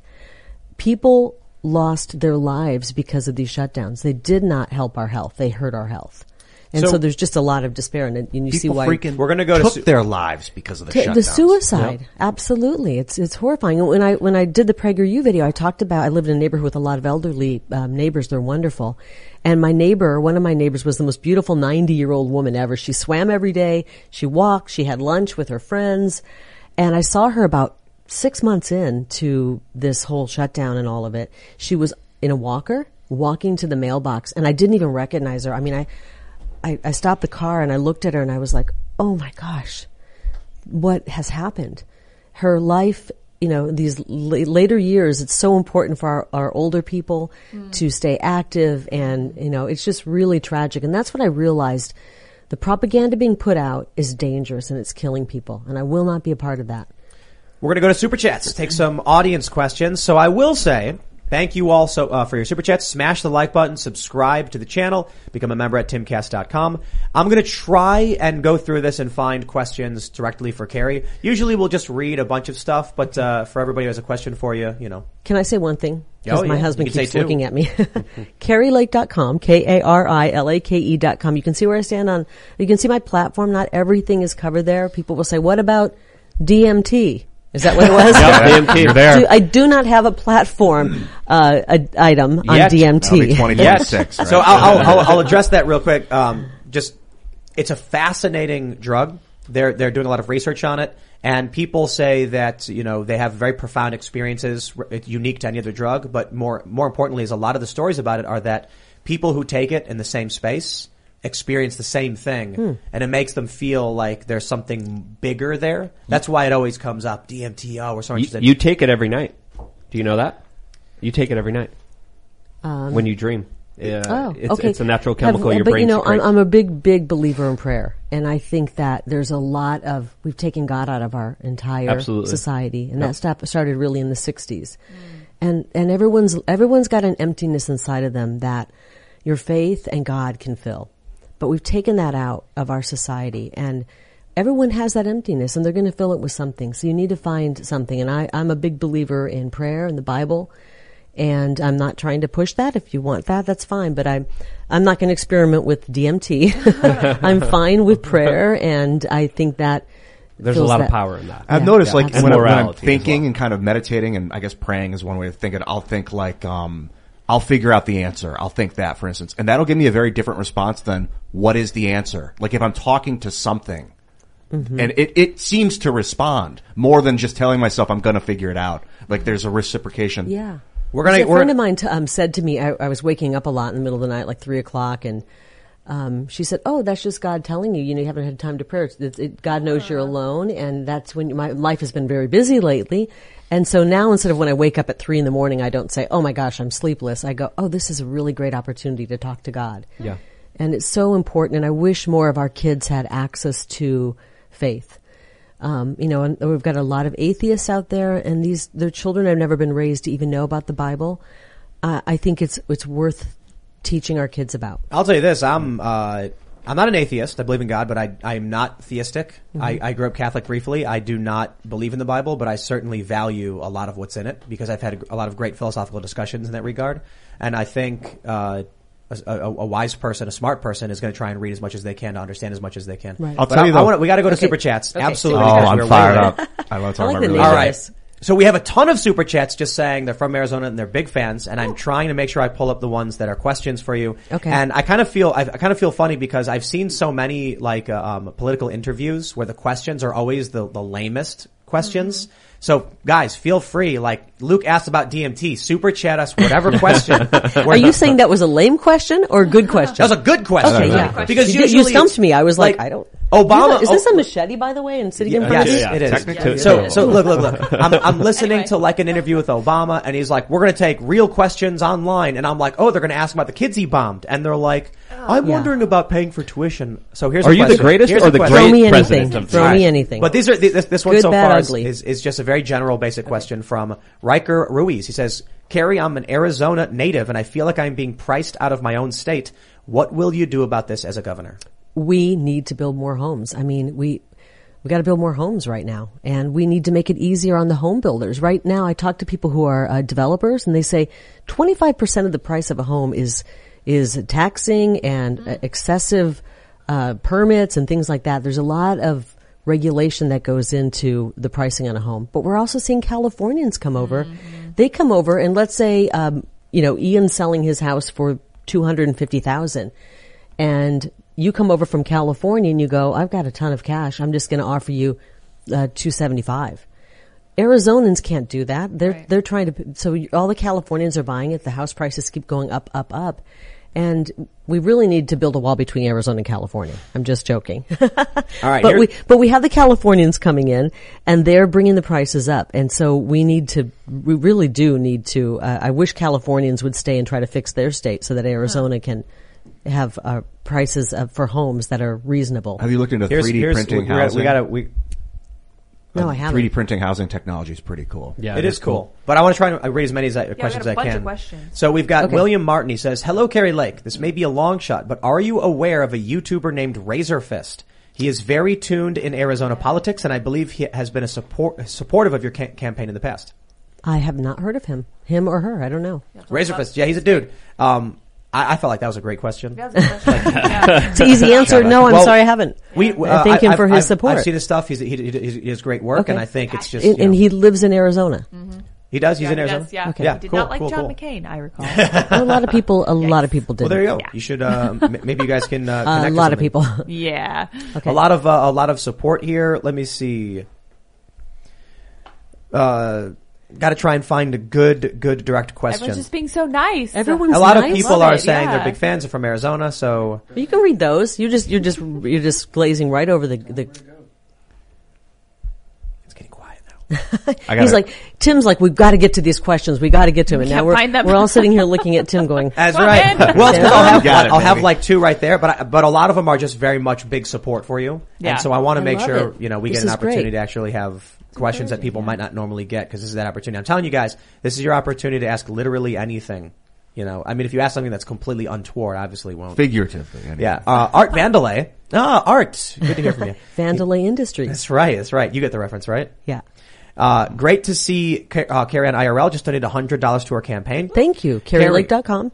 Carrie, no more CRT, no more woke insanity. The AZ universities don't fulfill their charter. This needs to be fixed ASAP, and you're the only one who will do it. I will. I've been calling out ASU, and I've been calling out Michael Crow, the president.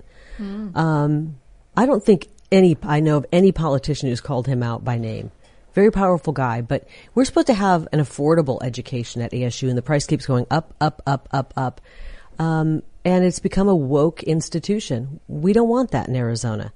And we should be holding back some of the state funds, some or all of them, if they're going to continue along. If they're teaching kids to hate this country, that they're putting up signs, death to America, something's wrong at ASU.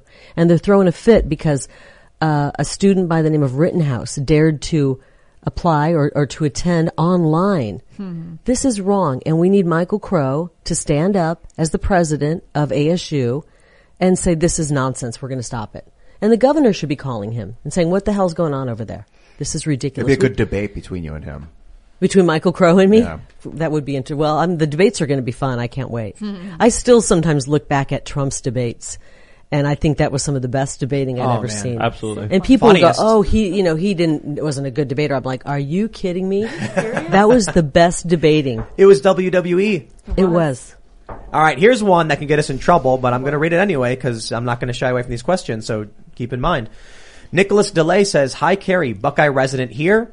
Miss you on the news. The Razor Force has your back. Have you talked to Tim about the 2018 mail-ins for Kristen Cinema?" No.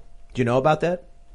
Do you know What's he referring to? The 2018 mail-ins? I'm assuming that means ballots or something. Yeah, I mean, does he want to expound on that just a bit? No, that's the question. I didn't know if you knew about it. But we had election problems in 2018 that were never looked into. You know, there were issues. I remember with the chain of command. There were issues with chain of command. And Adrian Fontes was in charge in 2018. He's still in charge. He's now running for Secretary of State, which is even scarier. Huh. He was in charge of Maricopa County elections. Now he's running for Secretary of State. These are people we don't want running our elections. They can't even admit that there were major problems. So I don't know how deep we want to get into the elections, but we, as Arizonans, need to really look at the people running our elections because we've had some shady characters. Or get a governor who's going to, you know. Well, I mean, when I'm governor, we're going to go through that forensic audit and we're going to fix everything. And if people defrauded the voters, and I don't want to get into too much detail because I know YouTube has some issues with us talking about that because there's censorship, unfortunately, in this country, and it's going to become outlawed in Arizona. We're not going to allow censorship. But anybody who defrauded the voters is going to be investigated, and they should be locked up right now, frankly. They should be locked up right now. And I'm not the governor right now, and I'm not the attorney general, but these people need to go in there and do their damn job. All right. We got Frank Reynolds. He says, Rand Paul for president 2024. Would you support? Well, if President Trump runs in 2024, I'm going to support President Trump. I like Rand Paul. If President Trump says, you know what, I've had it with this, I'm going to just enjoy. I mean, he's got a great life. I'm going to get golf or whatever. Then I would look at Rand Paul. I think he's a great American patriot. He cares about this country. To me, he's one of the greats there. I mean, didn't he just say today that Fauci should be locked up? Did he say that? Yeah. For 5 years? Oh. Yeah, for lying to Congress. And I'm thinking, why just 5 years, huh? Here's a good one. First, let me ask you, how long you were in Phoenix for 30 years? I moved there in 94. Drove into town on a hot August day. Falconizer says, Carrie, did you see the Phoenix Lights? I was working that night. As a matter of fact, all of the Phoenix Lights documentaries that were produced in movies usually they show me anchoring that night. We were on the air that night and we're like, oh my, the phones were lighting up. They're Phoenix Lights. So there's a bunch of different, over the years they've done a lot of the documentaries on it. Is this where there's like all those blinking lights and it looked like a battleship in the sky or something? I can't believe how big that story was. What was it? A bunch of hot air balloons lined up? I forget. They say it was weather balloons. Do you remember? Flares? I mean, there's a bunch of different. Okay. Or a V-shaped alien. Are you looking at a video of it right now? Like a newspaper of it, article of it or something. It was like a weird V-shaped light things. Interesting. That got a lot of airtime. We talked about Phoenix Lights. Well, forever, decades. Right, there's a lot of government, I would imagine, like space program work done in the desert, underground, and stuff in the mountains. Air Force bases. Are you near Area 51? Is that in Arizona? No. Okay. I don't know what this means, but I'm going to read it anyway. Uh-oh. Philip Summit says, born and bred Tucsonian here. You have my vote, Carrie. All you have to do is disavow the Sun Devils and bear down. Is that all it takes for me to gain Tucson but lose Phoenix? Okay. I'll tell you what. I don't like the wokeism over at the Sun Devil, ASU Sun Devils. But I know a lot of the Sun Devils don't like it either. Nobody wants that. And we've got great institutions of learning, higher education. They got to do better. David Chorpening says, Mrs. Lake, will you appoint Michael Malice your press secretary? Do you know Michael? I don't. He's Dave Smith, if he does run for the Libertarian Party presidential to be a candidate or to run for office, Michael Malice, who is one of the most notorious internet trolls, is going to be his press secretary, and we're big fans of Michael. He's a good friend of the show. He's a good friend of ours. What makes him so, unique? He's very smart. He's an anarchist. He's a writer. He's a writer. Brilliant. He's written about North Korea. Historian, yeah. And he's very anti-establishment, and he's critical of the media and the propaganda and the lies. And he's got sharp wit, good memory. So if there's anybody who could take Is them he to in task, Arizona? No, Okay. no, Texas. he's in Texas. We're probably But they're making going a to hire joke. someone in They're making a Arizona. Yeah. You know, speaking of North Korea and the universities, though, remember the student Yeonmi Park? Yeah, who left North. She was a defector from North Korea. Said that she experienced more brainwashing going to an Ivy League college, Princeton, I believe it was, than she experienced in her time in North Korea. This is how effed up our universities are. We gotta. They're being brainwashed worse than what's going on in North Korea. Think about that for a minute. Yeah. We have to address the curriculum in this country. Here's The poisoning of our children's minds. Here's a good one for you. Raymond G. Stanley Jr. says, Carrie, how does the American First movement handle foreign affairs? Are we still the world police against evil? What about women being drafted? Well, I talk about China all the time. I mean, the CCP is not our friend, and we need to bring manufacturing back. And I think we have an opportunity to do that, much like President Trump's opportunity zones and didn't get enough coverage in the media because the media didn't want to showcase anything that the president did well. We need to bring back, we're calling it resiliency zones, and we want to do that in Arizona where we can, manufacture some of the essentials that we need so we don't have to rely on these countries like China. What was the other question? Women being drafted? Women being drafted, yes. So that's. I'm not for, I don't think we need the draft. We've got a volunteer military right now. If women want to fight, I think it should be optional. I am very much about making sure women have the opportunity to do the things that really are meaningful in life, though, and I think motherhood is really meaningful. One of the questions was about like foreign policy, and it said world police. So I think they're specifically referencing war. I'm applying for the job of Arizona governor. I don't think we're going to be starting a war in Arizona. I hope not. What if the feds call in the National Guard for deployment, say in a foreign country or whatever? And what are you asking? I mean, I guess I don't know exactly what you could do if the feds were like, we're going to pull National Guard and send them to Iraq or something. But I'm curious your thoughts on something like that happening. How you view it, positive, negative? I'm not for starting a bunch of wars. I mean, I really loved one of the reasons I really loved President Trump was that he was trying to end the endless wars. I'm about running for Arizona governor, protecting Arizona, putting Arizona first, and making sure that we are a great climate. We want to preserve our Western heritage. We're having so many people move in, and Arizona is. Have you all been there at least once? Oh yeah, a bunch of times. It's such a welcoming state that I was able to in '94 drive into town and feel like within a few weeks I'm like I'm an Arizonan. You can't do that in New York. You can go move to New York. You can live there 5 years and you still can't say I'm a New Yorker. Mm-hmm. They just won't let you say it. Right. So it's a welcoming state, but we don't want to be a doormat.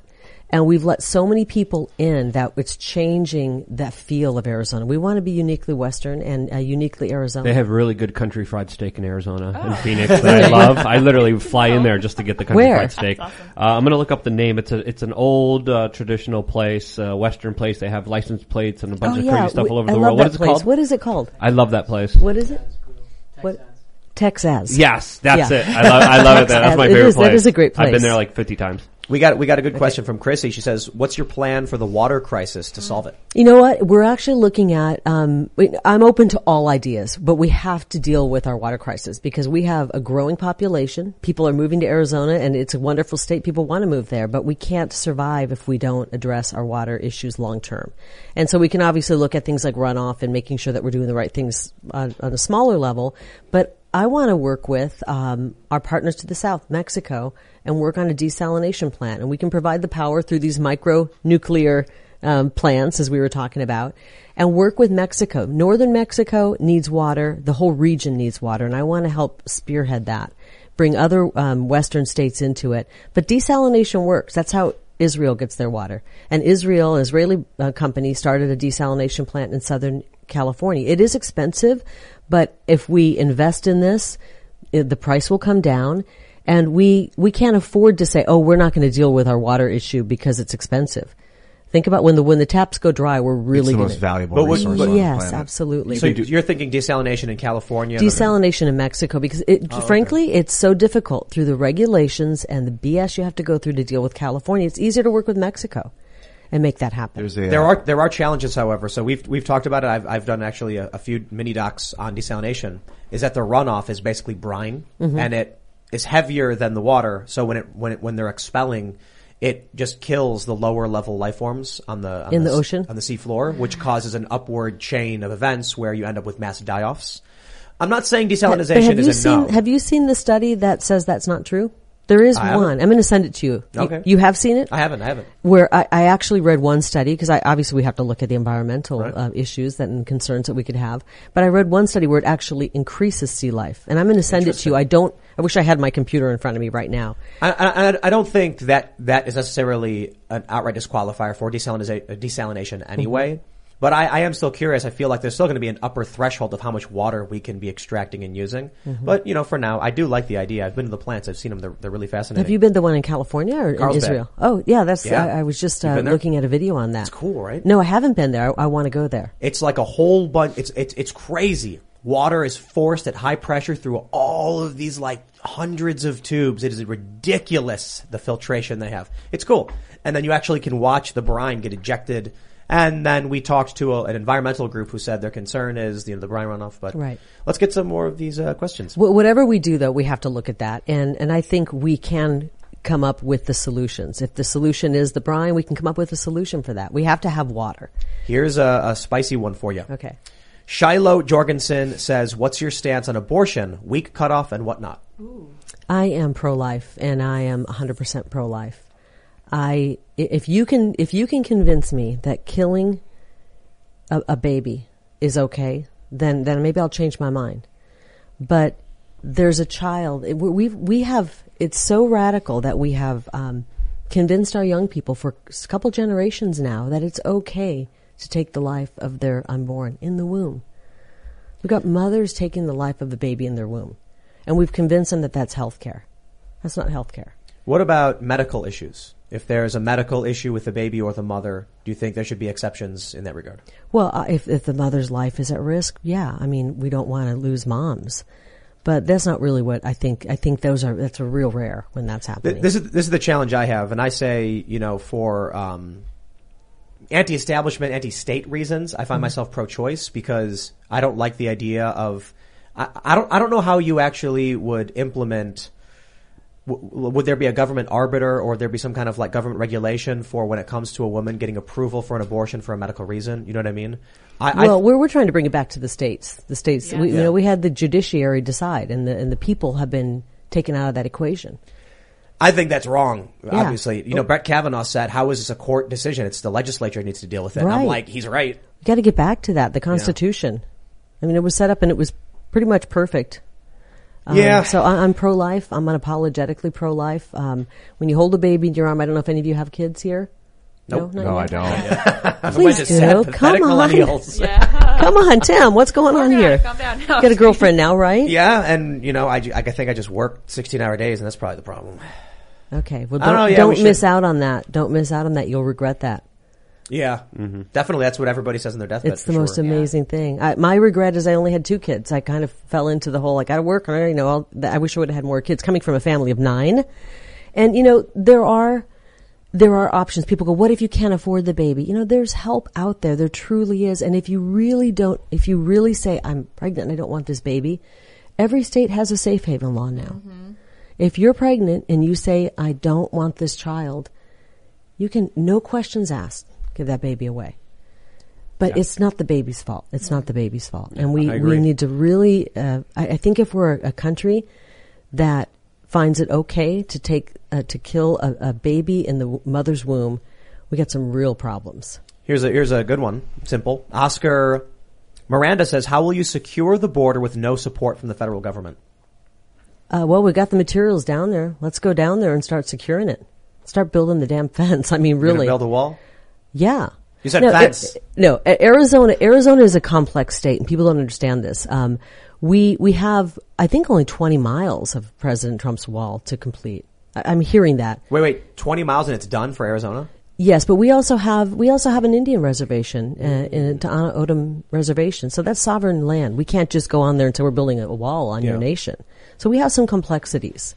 But we've got, I was down at the border, and within 5 minutes of arriving and stepping out of the vehicle, people were walking over.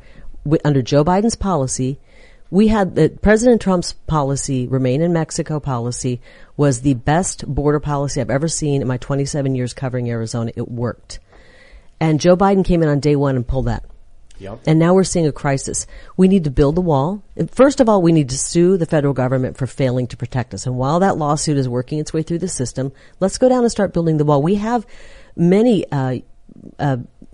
miles of Arizona state land we could be building it on, and let's finish these little gaps. They're coming through a funnel where there's a gap in the president's wall, and it is on federal land. But let's build the wall anyway. What's Joe Biden going to do? Arrest a sitting governor? I mean, honestly. But we have to have. You think he would? I would welcome We're not that that far challenge. away. I would welcome that challenge because he's failing at his duty. The federal government is failing us in Arizona.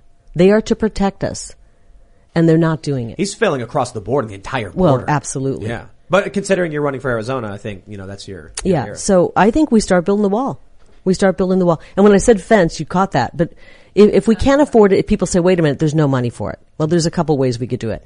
If they say we can't afford it, an Israeli fence, okay, President Trump's wall costs $20 million a mile. I believe that was the figure. An Israeli type fence is $1 million a mile. So we just need to get a barrier up, a very strong barrier to keep people from coming in. They're coming in from where there's a gap in the wall. It's the stupidest thing to me when I was reading all these arguments. They were like, the wall's pointless because most of them fly, most immigrants fly here anyway and then just stay here. And I'm like, that's not Trump's argument. Trump's argument was like smuggling and drugs and Right.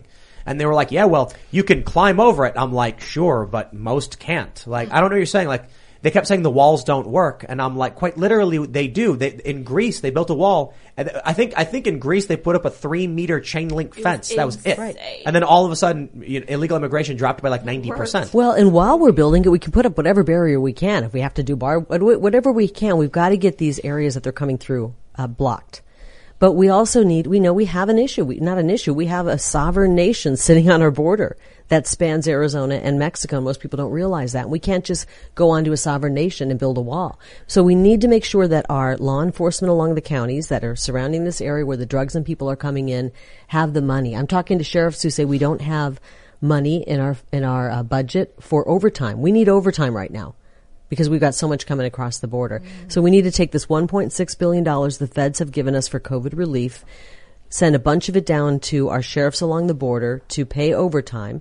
And I think we should enable them to deputize Arizonans who are willing and able to help secure the border. We've got a lot of veterans, a lot of former law enforcement, a lot of patriotic Arizonans who want to help and create, a posse and help out. All right. We'll just try and do a couple more. Lone Wolf asks, do you have any plans to combat social media censorship and narrative propaganda? And what can those of us not in Arizona do to support you without simultaneously supporting the GOP's bank account? They can come right to CarrieLake.com and make a donation. I am supported and I'm funded by the people of Arizona, not the swamp. Does that not go through WinRed? They can send a check if they want to go that route. Because I understand what they're saying. Yes, some people have a real problem with WinRed, and you can send a check. I know that's do people still write checks? I know they do. We get a lot of checks. Yeah, we get checks as well, and we appreciate that because we don't lose any percentage to that. Can they PayPal you directly? Is that legal? That's a good question. Can I ask my people? Can they Bitcoin you? We're going to start that soon. Bitcoin? Can they Bitcoin you? Oh, not yet. Apparently we're going to start that soon. Wow. I'm told I didn't. Checks are easier to track, and that's why people use WinRed. People go, I don't want my name, and you have to give your name and you have to give your occupation. This is part of kind of the rules of campaign. And but I think with WinRed, it's like that gives a percentage to the GOP as a whole or something. I'm not entirely sure. I know Act Blue is kind of like that. All right. What was the first part of his question? I missed it. Plans to combat social media censorship and narrative propaganda. I want to make censorship. I want to outlaw censorship in Arizona. We're a Second Amendment state, and I want to be a First Amendment state. It's sad that we have to First Amendment sanctuary. Pardon me. It's sad that we should have to even have these sanctuary counties and cities and states. The Constitution should just be upheld everywhere, but we need to start finding these companies that are censoring people. We have free speech in this country, and until we come and fight back against these tech tyrants who are making $1 gazillion, we've got to start finding them for censoring Americans. People go, oh, this is a private company. This is the town square. Can you imagine if in the old days, you guys probably don't remember the old, wall phone, the kitchen phone. Oh, of course. If they heard Tim talking to Luke and they didn't like the phone company didn't like what you two were talking about, they just cut your line. Yeah, that's what we're talking about. It would have been a global outrage in the 80s if that had happened. I'm starting to really miss the kitchen phone, by the way. It felt a lot more secure. My mom still got one. Keep talking in the future about the censorship stuff, because I feel like having the government decide what companies can make their own terms of service be is a bit fascist. So, but allowing them full reign to do whatever they want seems to be failing. So that we've got to find some other method. I'm looking at freeing the software code of large social networks so that other people can spin up a version of the network like Twitter. They can have their own Twitter with their own terms of service that will interlock with the other Twitter, so you can still follow people from either network. If this Twitter wants to ban you, they can, but you still have your Twitter network. We'll just do that with the On Foundation. Yeah, it seems like... But a lot of people are starting up social media, new platforms. Right. It's just a matter of finding the one that everybody wants to be on. I don't know why anybody wants to be on Twitter. I'm on it. It is a cesspool. It's full of bots. It's irritating. Right. I want to get one last very important one. I'm sorry I couldn't get to every single one, and I was definitely trying not to avoid the spicier ones. But I will just first start by saying, where we consider, having our business and opening up new studios because we're doing a bunch of new shows, social media censorship protections is one of the biggest issues. So we've looked at Florida. When DeSantis is like, we're going to look into this, I'm like, maybe we set up a headquarters in Florida, so that's a good thing. But there's one other thing. If you do that. One other thing, though, Caleb B. says, and I'll tell you this one could be very big for me moving to Arizona or setting up shop there. Will you nullify the NFA and other federal gun laws pertaining to suppressors like other states have proposed? What if the feds start interfering? Well, I'm all about pushing back against the feds right now. I mean, we've got 3,000 miles away from Arizona. The feds are telling us how to live our life, what to say, when we can work, what we can buy. It's just ridiculous. I am not for adding additional gun laws to Arizona. So in Texas, I think, correct me if I'm wrong, Luke. I think you're going to talk about the intrastate versus interstate? Yeah, Texas, I think they said, we have our own suppressors. You can buy them. The National Firearms Act does not Yep. apply to Texas-made suppressors for Texas citizens. So I think that's basically what he's getting at. Yeah, like in Arizona. I do like that idea. It's funny that I wonder if this is the same person who wrote me recently. I like the idea of that. I'd like to look more into it. I don't want to sit here, after a couple hours and go, yeah, I'm all for that. I like the idea of it. It's not being sold outside of Texas. It's being sold. So why is the federal government taking a role in that? And there's an argument about, but someone could take it here and go there. Well, that would be committing a crime the federal government can actually stop if that's the case. My thing is, what I want to see? I want to see Republicans saying it's not about new gun laws. It's about repealing bad gun laws too. Is repealing the NFA realistic? It's the right thing to do. Is it realistic, or is it just kind of like if it's going to happen, it'll happen in Arizona. We are a truly, purely pro-2A state. And it is a state where you can come and you can protect yourself, you can protect your family, you can buy ammo. I mean, in California, you can't even buy ammo. It's like you've got a worthless piece of metal that doesn't do anything. So I'll just a very simplified final question. You would be in favor, I know you're the governor, so you can't just do this, it's up to the legislature, but you would be in favor of repealing gun laws in Arizona? Absolutely. Wonderful. We again, people act, the governor does have a lot of power, but you have to work with the legislature. And we've taken the legislature out. That's where we got in trouble with our election. We have to follow the Constitution. The legislature there's a process for laws to happen or laws to be repealed. And I'm wanting to work with our legislature more than the governor we have now, who never goes down, never talks to the men and women who are working in the legislature. We've got to have a relationship there so that we're not wasting a bunch of time. They're not passing a bunch of bills that I don't want that I wouldn't even consider signing. So I believe I will be the most pro-2A governor. I'm all about of Arizona, and maybe in the country. And I'll tell you this too. A lot of people need to understand this. Young leftists are pro-2A. Absolutely. It's the establishment liberal Democrat types who don't want guns. But young people are absolutely on the left and the right being like, this is our right and we should be able to exercise it. So we've gone a bit over. So I'll just say thank you so much for coming. Is there any final thoughts you wanted to add? Anything? I'd love to invite you to bring your company to Arizona. Give me a good reason. Win the race, and then we'll work on it. I'm running for office because I truly love the state of Arizona. I'm so worried about us turning into a blue state, into a state that's like California. And we have a movement afoot in Arizona. We have a lot of excitement. We are going to have massive numbers of people coming to vote. And they're going to come out because of our movement. They see somebody in me that they know, they trust, who loves the state, who's doing this for pure motives. And we don't want career politicians. We're done with them. They come in on day one and they have 20, 30 years of political favors. I don't have any political favors. My special interest group, it's massive, and it's the people of Arizona. My final thought on this, Trump was the first. But, hearing you and seeing what you're doing so far, when you win, we'll see what things you do that deserve criticism. But bringing about a lot of what Trump's policies were, America First, the working class, these things, and doing it articulately, whereas Trump was a bit bombastic, this is the evolution I think we need. Because I've said, look, I know a lot of people who can't get over Trump's personality, but if you take his policies and you get the right person who's straightforward, honest, and direct, and tells the media off but is tactful, that's a landslide victory. Yeah, somebody said you're like Trump, a little soft around the edges. I said, okay, that's great. That's a great compliment. And I do take on the media, and I will take on the media. I worked in the media. I know their tricks. Go to my Rumble page, Rumble, Kari Lake, Karilake.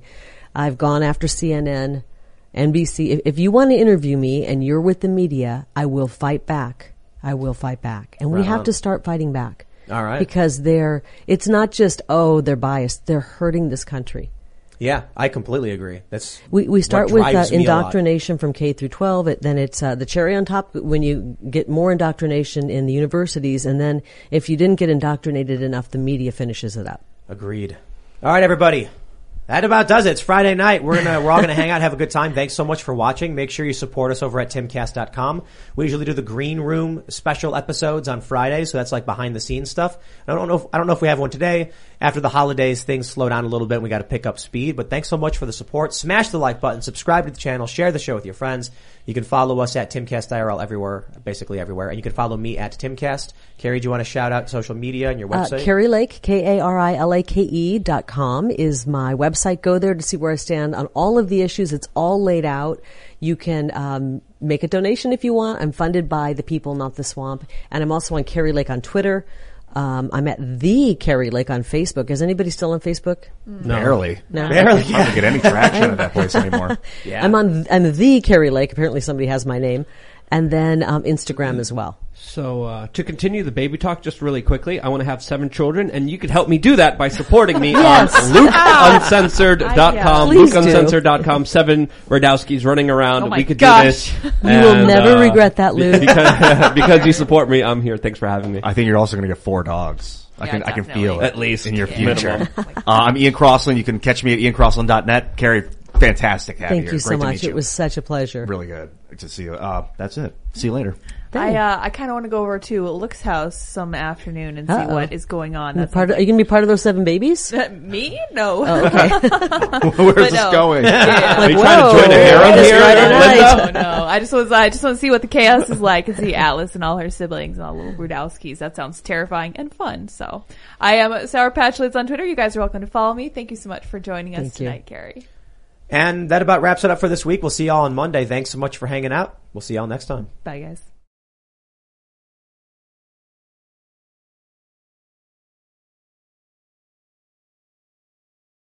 With the Lucky Land Slots, you can get lucky just about anywhere.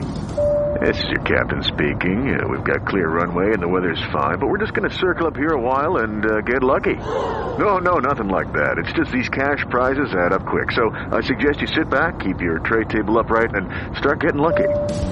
Play for free at LuckyLandSlots.com. Are you feeling lucky? No purchase necessary. Void where prohibited by law. 18+ terms and conditions apply. See website for details.